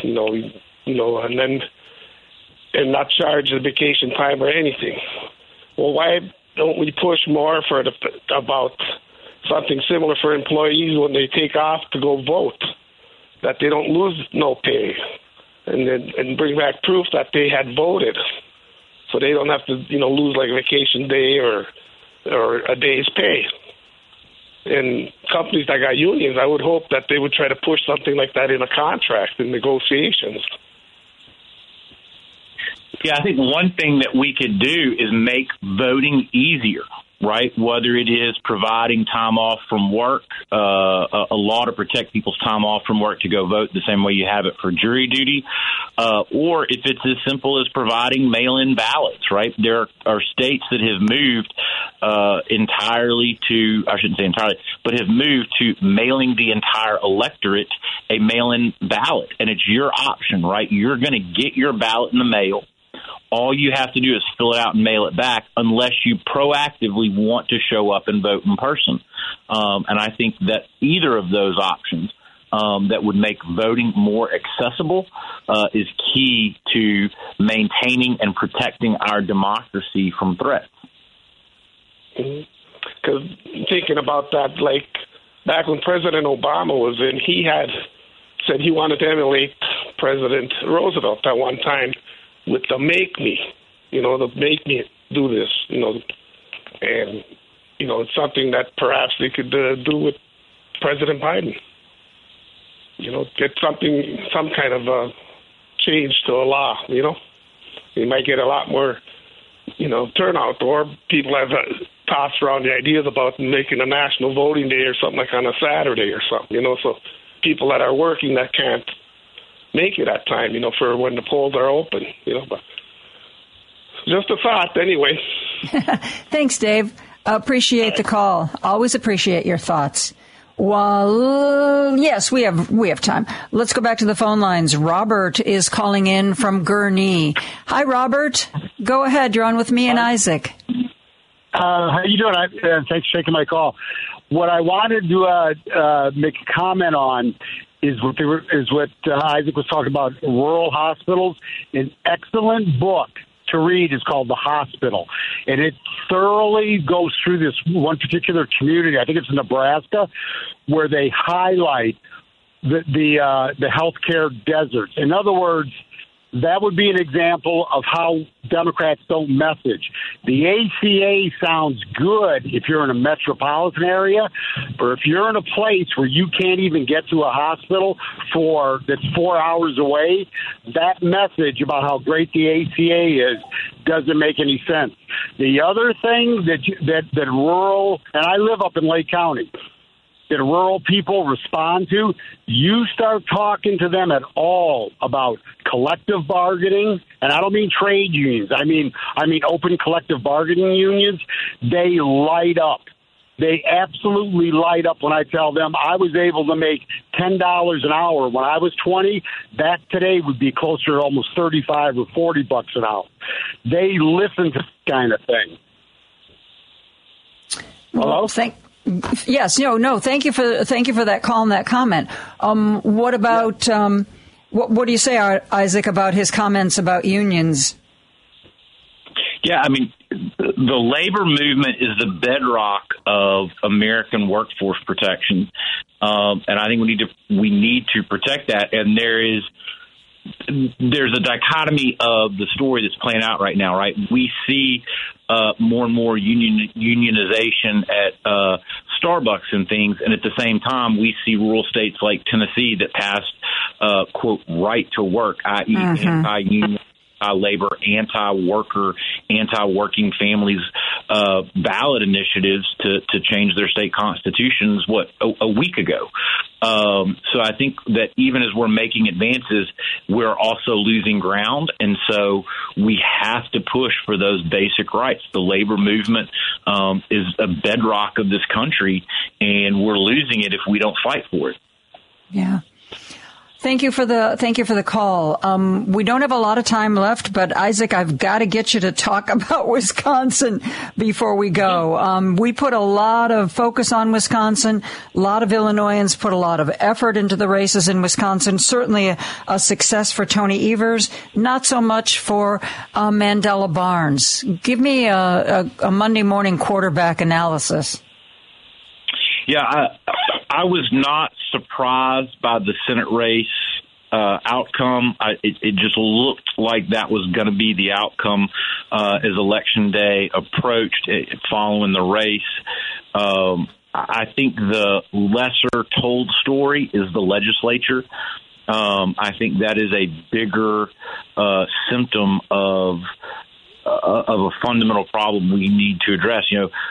Right now, the Republicans almost want veto-proof majorities, right, that they could veto anything and everything Governor Evers did had they picked up 2 more seats in the House, right? They only needed to pick up 5 seats in the House and 1 in the Senate. They picked up their seat in the Senate, and they picked up 2 or 3 in the House. They almost got enough votes. If we don't hold every single Democrat, then they can just override anything the governor does. And that is scary. We need to fundamentally address politics on the ground because we've got a bill from the legislature up. Yep. Absolutely. I couldn't agree with you more. So looking back at, there were national columnists way before the midterms ever came around who said that, however much you might like him, that, for Wisconsin, Mandela Barnes might have been too progressive a candidate. And then there are people who say, well, they ran a great campaign, but there was all that, frankly, billionaire money that poured in at the last minute. And Ron Johnson was able to start running all those attack ads that associated Mandela Barnes with crime. So was it both of those things? Was it neither of those things? Yeah, I think it was both. It was both. It was all of the above. I think some of those attack ads at the end were very effective. Whether they were genuine or not seems a moot point after the fact. They seem like they were very much taking things out of context to make a cheap political attack, but they were nonetheless effective. And that, when we don't have a 365-day-a-year Democratic infrastructure in rural counties, then it opens us up that those cheap shots and can really make a difference in the outcome of elections. And I think we saw that play out on Election Day. Isaac, thank you so much for joining us. I love listening to you talk about your research and what you found.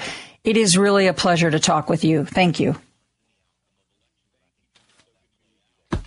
We are going to take a break for news. We're going to have more local politics right after this.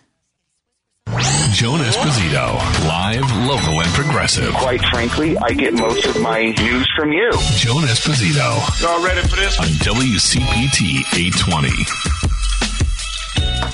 820. Before the midterm election, we at WCPT traveled around to various counties in Illinois to talk to the Democratic organizations there, to talk to the Democratic candidates there.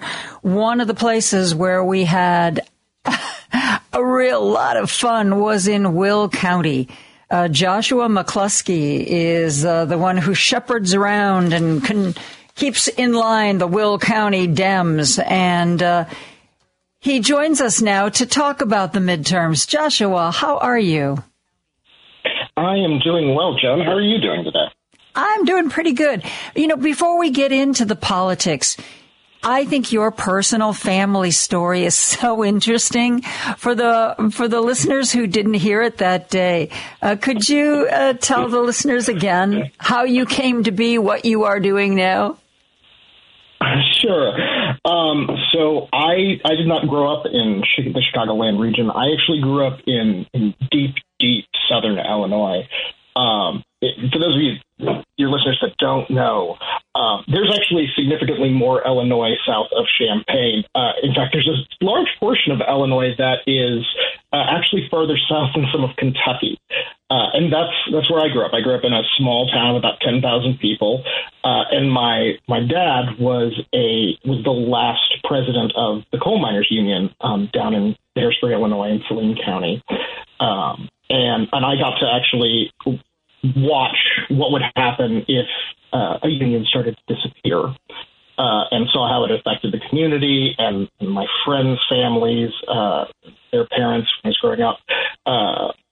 And so that had a pretty significant impact on me of really understanding the power of unions. But then my father actually became the county clerk. He started running elections in Southern Illinois and became the Democratic county chairman of Saline County. And I got my first taste of politics at about the age of 8 when he kept making me. He made me, an 8-year-old, go knock on doors with him every day, which was, as an 8-year-old, was not my favorite thing in the entire world. And actually turned me off of politics for a little while until I went to college. And I had a political science class. And because of my family background, I knew a lot about how politics actually worked. And the professor walked up to me after I'd written some random paper and told me, hey, you know a lot about this. you're smart, you should do this. And so I was like, well, nobody's ever told me I should do this for a living, so, and it's in the business, I guess I should. So I switched majors and then ended up getting a bachelor's in political science and a master's in it, focusing on quantitative methodology, and then realized that political theory doesn't actually tell you much of anything about how real elections are run and how politics affects everyday people, at least not as much as I would like. So I sort of put aside theory and academia and went into actual politics and became a consultant who works trying to get mostly local races, get local Democrats elected in their races. I'm real curious about what you just said about when you were studying political science and you compared that with what you already knew from your experience through your family, that you felt that the theory didn't necessarily reflect real world politics. Talk about that. What's different about real world politics from the theories that are taught in classrooms?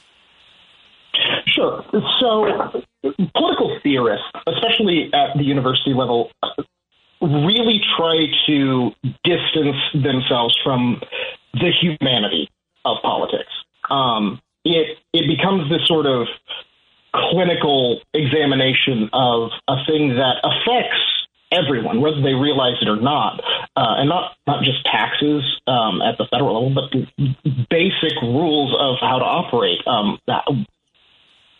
Being able to get a home loan effectively, being able to buy milk when inflation is out of control. And I always looked at these professors who were giving me these very broad theories of how politics worked, about how the parties communicated with each other. And it was all based on these sort of grand ideals and ivory tower discussions of how the parties aligned and what their messaging was and what was effective and what was not. And it left out sort of the real world experience of the old Chicago adage that politics ain't beanbag. It is a rough and tumble sport where people throw haymakers and say terrible things about each other. That does not get discussed in academia. No one explains what a 20-person candidate forum at the local retirement community does to political theory. It just sort of blows it up. So knowing all that, I was never one for the theory-based part of it. I'm much more practical in what I try to do. Mm-hmm. Yeah, well, that makes a lot of sense. And I think in probably every area, the theory of political science is somewhat different than the day-to-day. But I have to believe that what you're saying here in Illinois, that seems especially pronounced, that difference. You know, the way politics is. Somebody told me when I first came to Chicago that politics was a blood sport here. And, that's not far off. No, it's definitely not. It's that way across Illinois. Illinois has a very specific sort of party structure to it, both on the Republican side and the Democratic side, where there is a lot of clashing between the parties that you don't necessarily find everywhere else. They show up to the same things. They go to the same events.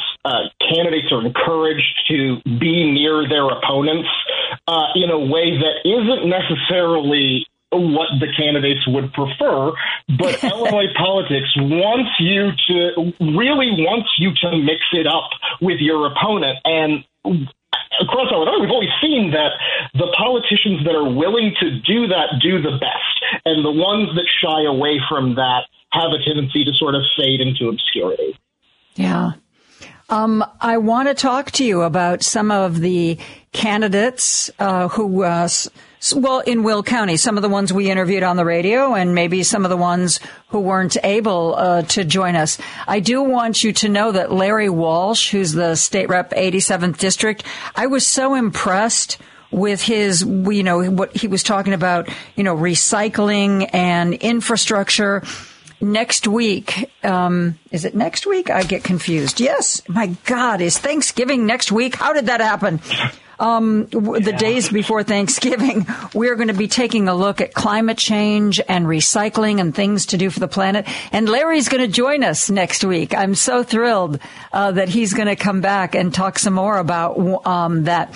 The people we interviewed when we were there, how did our candidates do? They did exceptionally well. So in the Will County Democratic Coordinated Campaign, which is I was the director of, we had 24 candidates. We won 17 of the races. Excellent. So we kept control. The Democrats, in a year they absolutely should not have, kept control of county government, the county clerk, the treasurer, the sheriff, and were able to keep 11 seats on the county board, making it a tied split government, except for the fact that the county executive breaks ties, and Jennifer Bertino Tarrant is a Democrat, so Democrats actually have maintained control of the county board as well. It was a very good night, and probably the best part about it was after decades and decades and decades, over the last 4 years, we have elected 4 Democratic circuit judges. We just found out that Jessica Colon-Sayre will win her race yesterday once the vote by mails all got counted. And that means that for the first time in decades is Democrats have control of the Will County Circuit Court, meaning that they now get to appoint sub-circuit judges and have control of which cases are heard by who. It's a really big deal I think we've all sort of learned on the more liberal side of things that the courts are actually very important, and it's bad if we don't focus on them. Having control of the circuit means we will see a more just justice system in Will County, and that's something I'm very, very proud of all of the Democrats in Will County being able to accomplish, because this has been a labor for the past several years of focusing on judicial races and really bringing those candidates into the party and making them feel welcome and not just ignoring the back of the ballot as we've had a tendency to do in the past. Joshua, we need to take a break. We are going to continue our discussion. I'm talking to Joshua McCluskey, Will County Democratic Party. We'll be back with more right after this. Joan Esposito, live, local, and progressive. The reason that I listen to you from the infamous other side, you will call a spade, and if it's indefensible, you will not defend it. And you know what? I can respect that. On WCPT 820. I'm joined by Joshua McCluskey. He leads the Will County Dems. We did a remote out there talking to a number of candidates. And it looks like the Democratic Party had a lot of success out in Will County. Joshua was just naming some of the races where they had some real good results. One of the things that you and I talked about before was this idea that somehow that if you are outside of a large urban area like Chicago, then, you live in an area that tends to vote Republican. And for a long time, a lot of the collar counties were considered pretty red, but that really is changing. What do you see, Joshua? I see what everybody else is seeing, which is as people move into the suburbs, and as they expand further and further into the collar counties, as things continue to build up, we're seeing this rise of Democratic victories in the collar counties. There's a bunch of reasons for that. General education level increasing, larger amounts of money being pushed into these areas, and more than anything, the Democratic parties in these areas have sort of just gotten their act together. They are wildly robust parties at this point, not just Will County, but DuPage County, Lake County, Kane County. All of these sort of collar Democratic parties have really started to come into their own, and the reason that they are having so much success is because John, you remember Howard Dean, right? The former presidential candidate. He had a theory that I ascribe to and have my entire political career. When he became head of the DNC, he pushed the 50-state strategy, which essentially was Democrats are going to compete in all 50 states. We are not going to leave anything on the table, and we're not going to tell ourselves that Democrats can't win in certain areas. We are going to put time and money and resources into everywhere.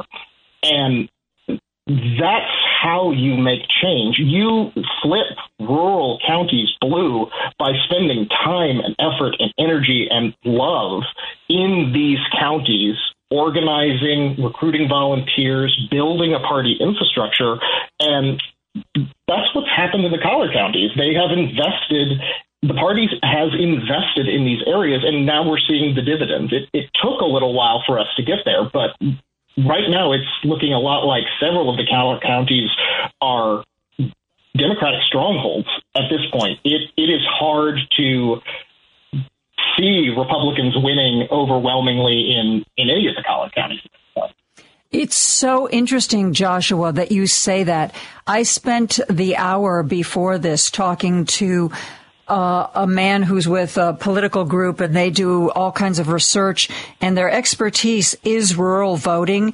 And he said to me just not more than an hour ago that one of the biggest, most important ways that Democrats win in rural areas was having an infrastructure that isn't just simply created around election time, but having a democratic infrastructure in these rural areas that is there and up and running and working 365 days a year. That seems like what you're saying to me, too.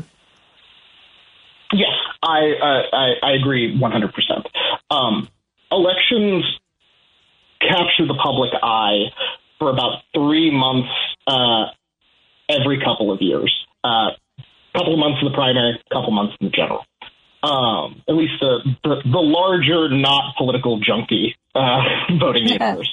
But real political change requires an investment outside of those months. It requires having the willingness to invest funds outside of elections in organizing, in staff resources, in events, in even mailing out to the voters we are trying to convince to get out and vote for us. Because here's the thing about Democratic politics that we really need to remember every time we go into one of these races, which is there are more of us than there are of the other team. Thank you, Joshua. That is like my tagline. That is like my mantra. I have been saying that. Thank you for echoing that sentiment. I think you're brilliant, of course, because I agree with you. That is so important. And it's true. It's true on the statistical level. I mean, if you look at the voter registrations and the voting history of pretty much everywhere except the most Republican strongholds, there are actually more Democrats than there are Republicans everywhere.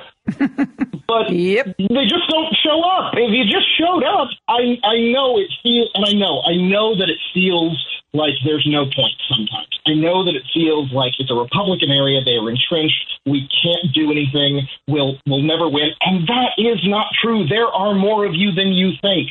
Even in those retirement communities that I was talking about earlier in Will County, when we host meet and greets there or have events there, inevitably someone walks up to me and goes, I didn't know there were Democrats here. I thought it was just me. Like nobody puts out Democratic signs. Nobody talks about it. The Republicans are just very loud and somewhat angry. So I don't talk about it, but I'm so happy to have discovered there are other Democrats. And then they make friends with each other and they form their own little group, and Democrats start rising up and areas turn blue. That's how it happens everywhere. in Will County, we invested heavily into our more rural regions. We invested in Frankfort Township, Homer Township, and New Lenox Township, which are historically very Republican areas. I refuse to give up ground there. So when they came to me and said, "Hey, we want to go out knocking, we want to canvass, or we want to do a mailer," my reaction was always, "Tell me how I can help." I could do that, thankfully, because we in Will County are lucky. We have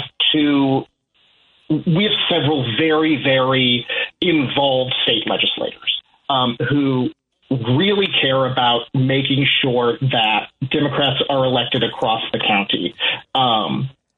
State Representative Larry Walsh Jr., who's going to be on with you next week, is one of those people, and the other is Assistant Democratic Majority Leader Natalie Manley. The investments they have been willing to make into the county organization I have never seen before, and they are the reason that we are able to invest in these rural counties. Both of them invested over $100,000 each into local candidates this cycle. County board, sheriff, treasurer, county clerk. That's not something that normally happens. You don't normally see state representatives willing to spend outside of their district. And to see two that were willing to not only spend outside of their district, but spend very large amounts of money outside of their district, that's why we were able to do the things that we've been able to do in Will County.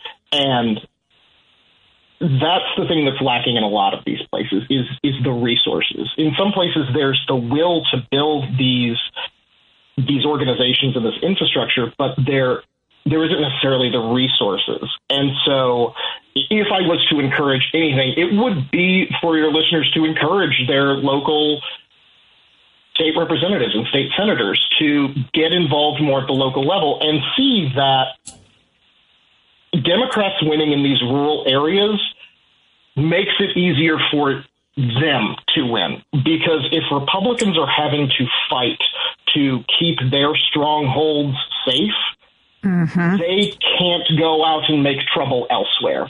And we have an easier time in those more purple districts because suddenly there is not this wave of Republican money coming in and door knockers and mail into these more purple areas because they are busy trying to defend their home turf. And so makes perfect sense. Makes perfect sense. And that's sort of I was just going to say we're at a point where we need to take another break. So hang on, Joshua. I'm talking to Joshua McCluskey from the Will County Dems. We're going to be back with more right after this. Joan Esposito, live, local, and progressive on WCPT 820.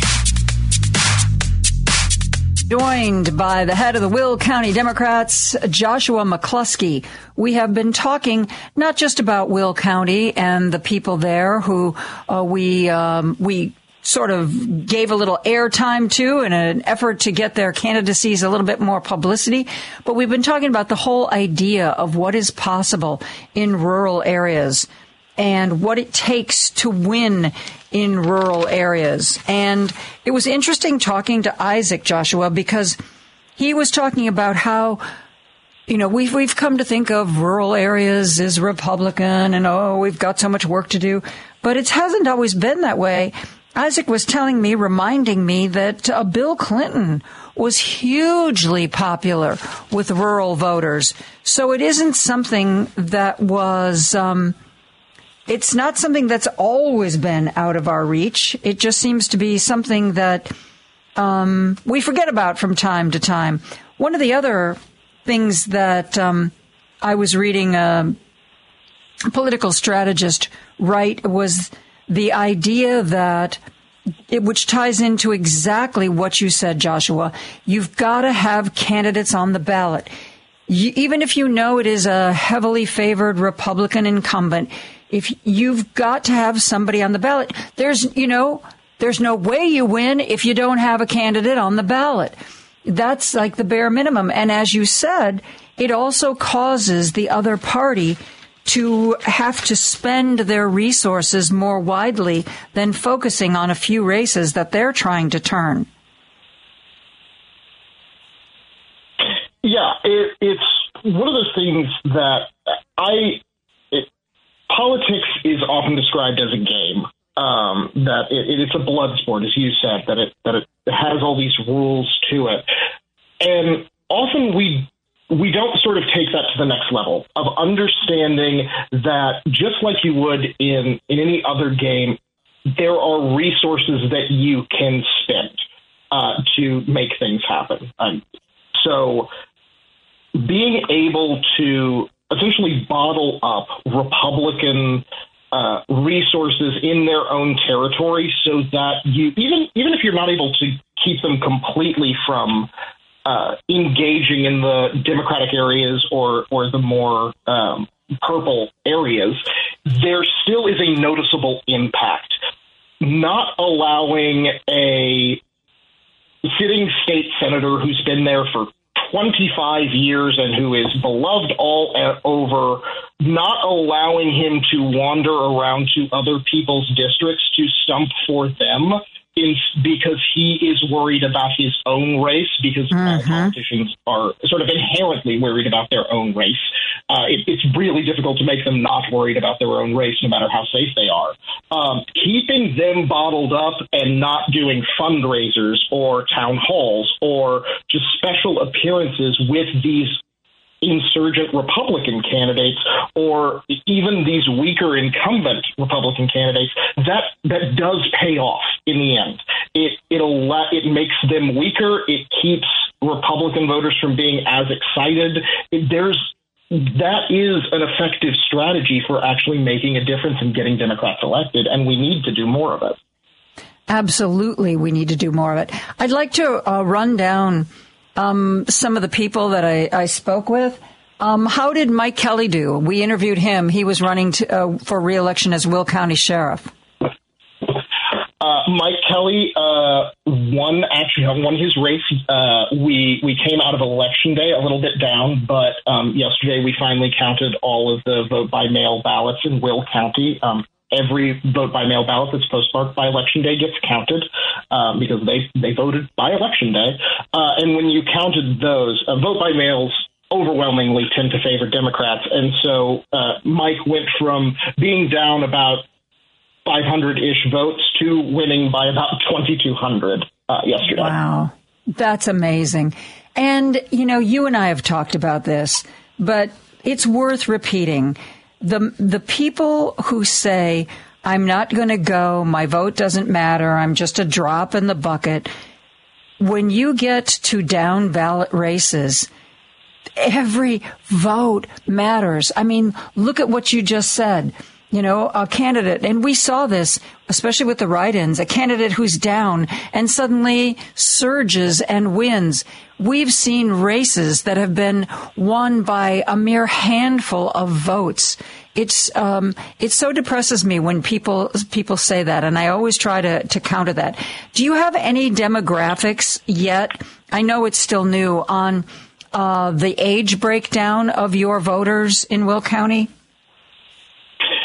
We don't have full numbers yet. My team is actually working on that right now. I have an incredibly wonderful team of actually young people who are invested in this. The Will County Young Democrats are a fairly new organization that have hit the ground running. And when I came back in and started to build the coordinated campaign, they actually were the people I immediately began to lean on and invest in because they were passionate. They wanted to do it.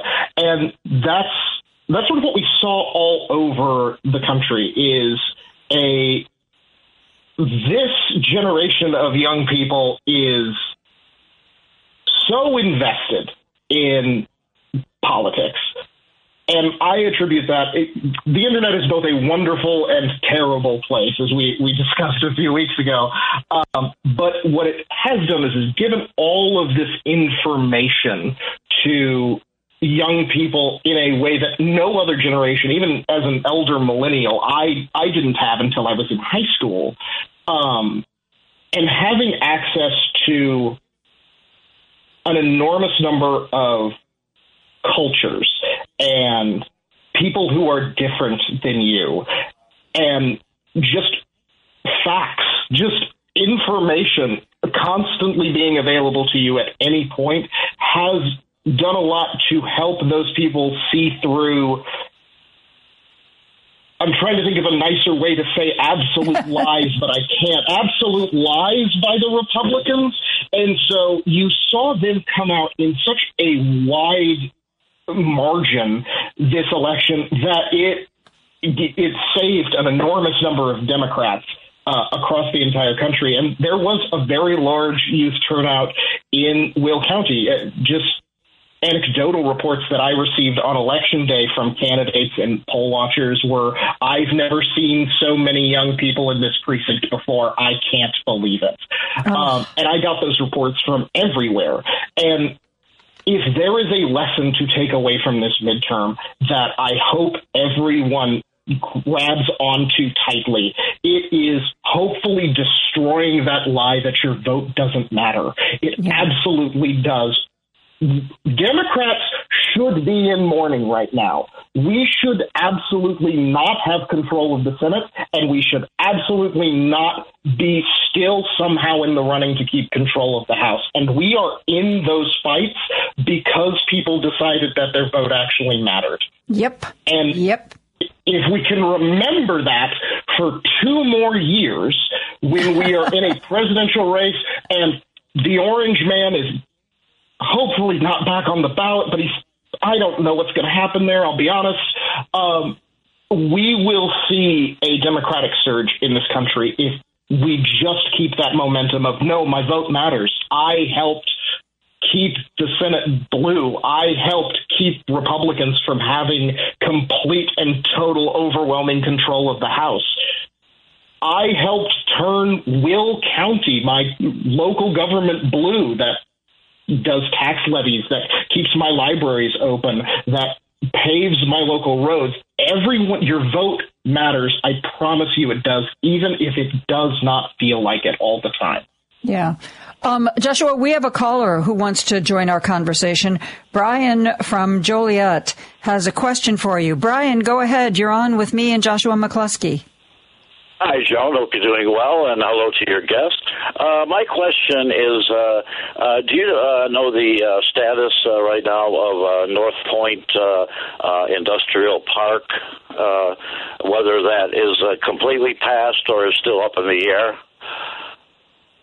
I believe that it is a done deal, and I know that North Point is an incredibly difficult subject. Yes, it is.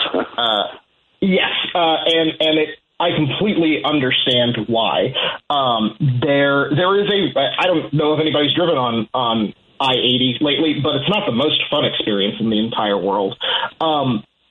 At this point, I would say that it most likely is going to go forward. And that isn't a bad thing if we do it correctly.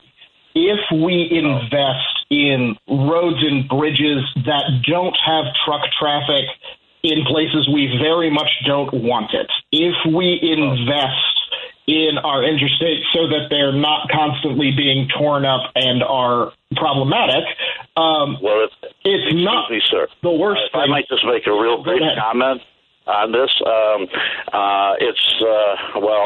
Me being older than over 2/3 of the American population, it won't affect me for long, but I think of the young in nature, and it's my understanding that it's going to increase the air pollution around here by over double the air pollution, and also lead to the destruction of the Meduan Prairie, and I think this is a very sad and terrible thing myself. Yeah, the end of my thought on that one was we can do all these things to make it work.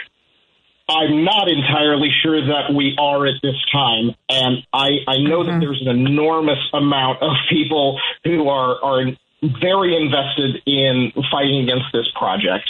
I can tell them that I can tell you at this point it's likely a done deal, but I would not stop going to meetings. I would not stop trying to be involved, and I would be pushing for some of those things that I just talked about and fixing the things that you talked about. Substantially more investment from this project, not just in building this intermodal facility, but also building green infrastructure that can overcome what is going to inevitably happen when you put a whole bunch more trucks on the road, that we're seeing significant more investment in infrastructure. If we don't have that, it's a problem. And the only way that we're going to get that is if people continue to stand up and talk about it. And if we don't do that, the fears that you have are likely to come true, because we have to invest in those things. And if we don't, this is just a project that we're doing that's going to, increase the truck traffic and the movement of goods and services, but that's not great if it destroys the community around it. We need to take a break, guys. I really appreciate your giving me the time, and keep in mind the wind does also blow north, and it will. The pollution would also affect the Chicago, Cook County too, and I am concerned about global warming and climate change as well. So, but I thank you both very much. Thank you for the call, Brian. Joshua and I are going to take a break. We're going to be back with more right after this. Joan Esposito, live, local, and progressive. The reason that I listen to you from the infamous other side, you will call a spade, and if it's indefensible, you will not defend it. And you know what? I can respect that. On WCPT 820. I'm joined by Joshua McCluskey. He is with the Will County Democratic Party. We actually drove out to Will County and did this show remotely so that we could sort of shine a light on some of their candidates. Joshua, I know that many, if not most, of your candidates did very well. Was there one candidate or one race that really surprised you? Good or bad? Either way. Either way. Mike Flanagan was running for county board in Will County Board District 3, which includes University Park and parts of Frankfort Township. He knocked on more doors than I have ever seen a local county board candidate knock on. He is incredibly charming, incredibly knowledgeable, is a lifelong firefighter who has a special needs child, and he has invested time and effort into helping advocate for those children with special needs. Due to a whole bunch of factors, he unfortunately did not make it onto the county board. And if I have to sort of point out one that I am disappointed in, it would be that one. Now, that being said, there's several that I'm very, very happy about. I'm ecstatic that Lawrence Staley Ferry remains the county clerk. Having the county clerk is worth about 2 to 3% additional votes for Democrats, just because Democratic county clerks don't generally try to, restrict people from voting or make things hard. Yeah, I know, right? Heaven help that people actually be able to vote near their homes. So keeping her in office makes me incredibly happy because we will continue to expand early voting and vote by mail in Will County, and we won't see it go backwards. Yeah, I remember interviewing the county board candidate, the firefighter. I thought he was really impressive. And he certainly seemed to be someone who was willing to do the work. But you know what? One defeat does not necessarily mean the end of a political career. I mean, pretty much any candidate Especially you look at the ones who reach the Senate or a much higher office, and it's not all victories in their background. It's just a determination not to give up. Yeah, name identification is a real thing in politics, and your first run for office is hard, especially if you are in a purple district like Mike was in. I don't know what he's going to run for next, but I am excited to find out, and I look forward to helping him. What would you say? You talked about name recognition, and we all know that means a lot. And frankly, I think a lot of times, Joshua, that people who know they have no chance at winning a race, gather signatures and go after something simply because they know they want to be in office down the road. They know that this really is a reach for them, but this way people will hear their name, and maybe next time around it'll be, oh yeah, I remember that. I remember that. What other factors, name recognition, what other factors really contribute to a winning campaign? The willingness to engage in direct voter contact. The thing I told all of my candidates and tell them every time they decide to put their hat in the ring to run for office is in order to win a race, the door knocking should continue until morale improves. It is go knock on doors, go talk to a voter, try and get them out the door, persuade them that you are the most valuable candidate. It's the worst thing. 8-year-old me still remembers traipsing up and down the streets of Harrisburg, Illinois. It's awful. No one really enjoys it, but it is the thing that'll get you elected every single time. If you talk to enough people, and I will add a caveat of talking to people that are actually registered to vote and who aren't the most staunch Republicans you've ever come into. Talk to your local party about getting some actual help on your targeting. But you absolutely, that's the way to win. That's the way you win any race below Congress. Is go knock on all the doors that you can, devote the time and energy to it, and that is the thing that will get you elected every time without fail. Wow. We only have a little few seconds left. Is there any message you want to leave my listeners with? The best message that I can give to Democrats is to remember that primaries are a time when we have family disagreements. And at a certain point, yes, there are differences in policy in the Democratic Party. There just are. And they're strong. And they are something that we have a tendency to fall into the trap of, if I don't get everything, I don't want anything. And I just want to remind everybody that no matter how big our disagreements in primaries, the enemy is still outside. It's not here with us. It is people who want to take away reproductive rights, to take away the rights of LGBTQ plus people, who want to empower corporations and the rich and not the middle and lower class. And this is what I say, the best Republican I've ever met is still worse than the most mediocre Democrat I've ever met, because at least that Democrat's not going to try and harm me people that I love and care about, and I know that. Joshua, I really enjoy talking to you on the radio. I think you're terrific, and I hope you will join us again in the near future. Anytime, Joe. Just give me a call and let me know. Thank you. Joshua McCloskey with the Will County Dems. That's going to do it for me. Driving It Home with Patty Vasquez is next. I will see you tomorrow hear you, and you will hear me, not exactly see, tomorrow at 2 p.m. Until then, have a great evening. Good night.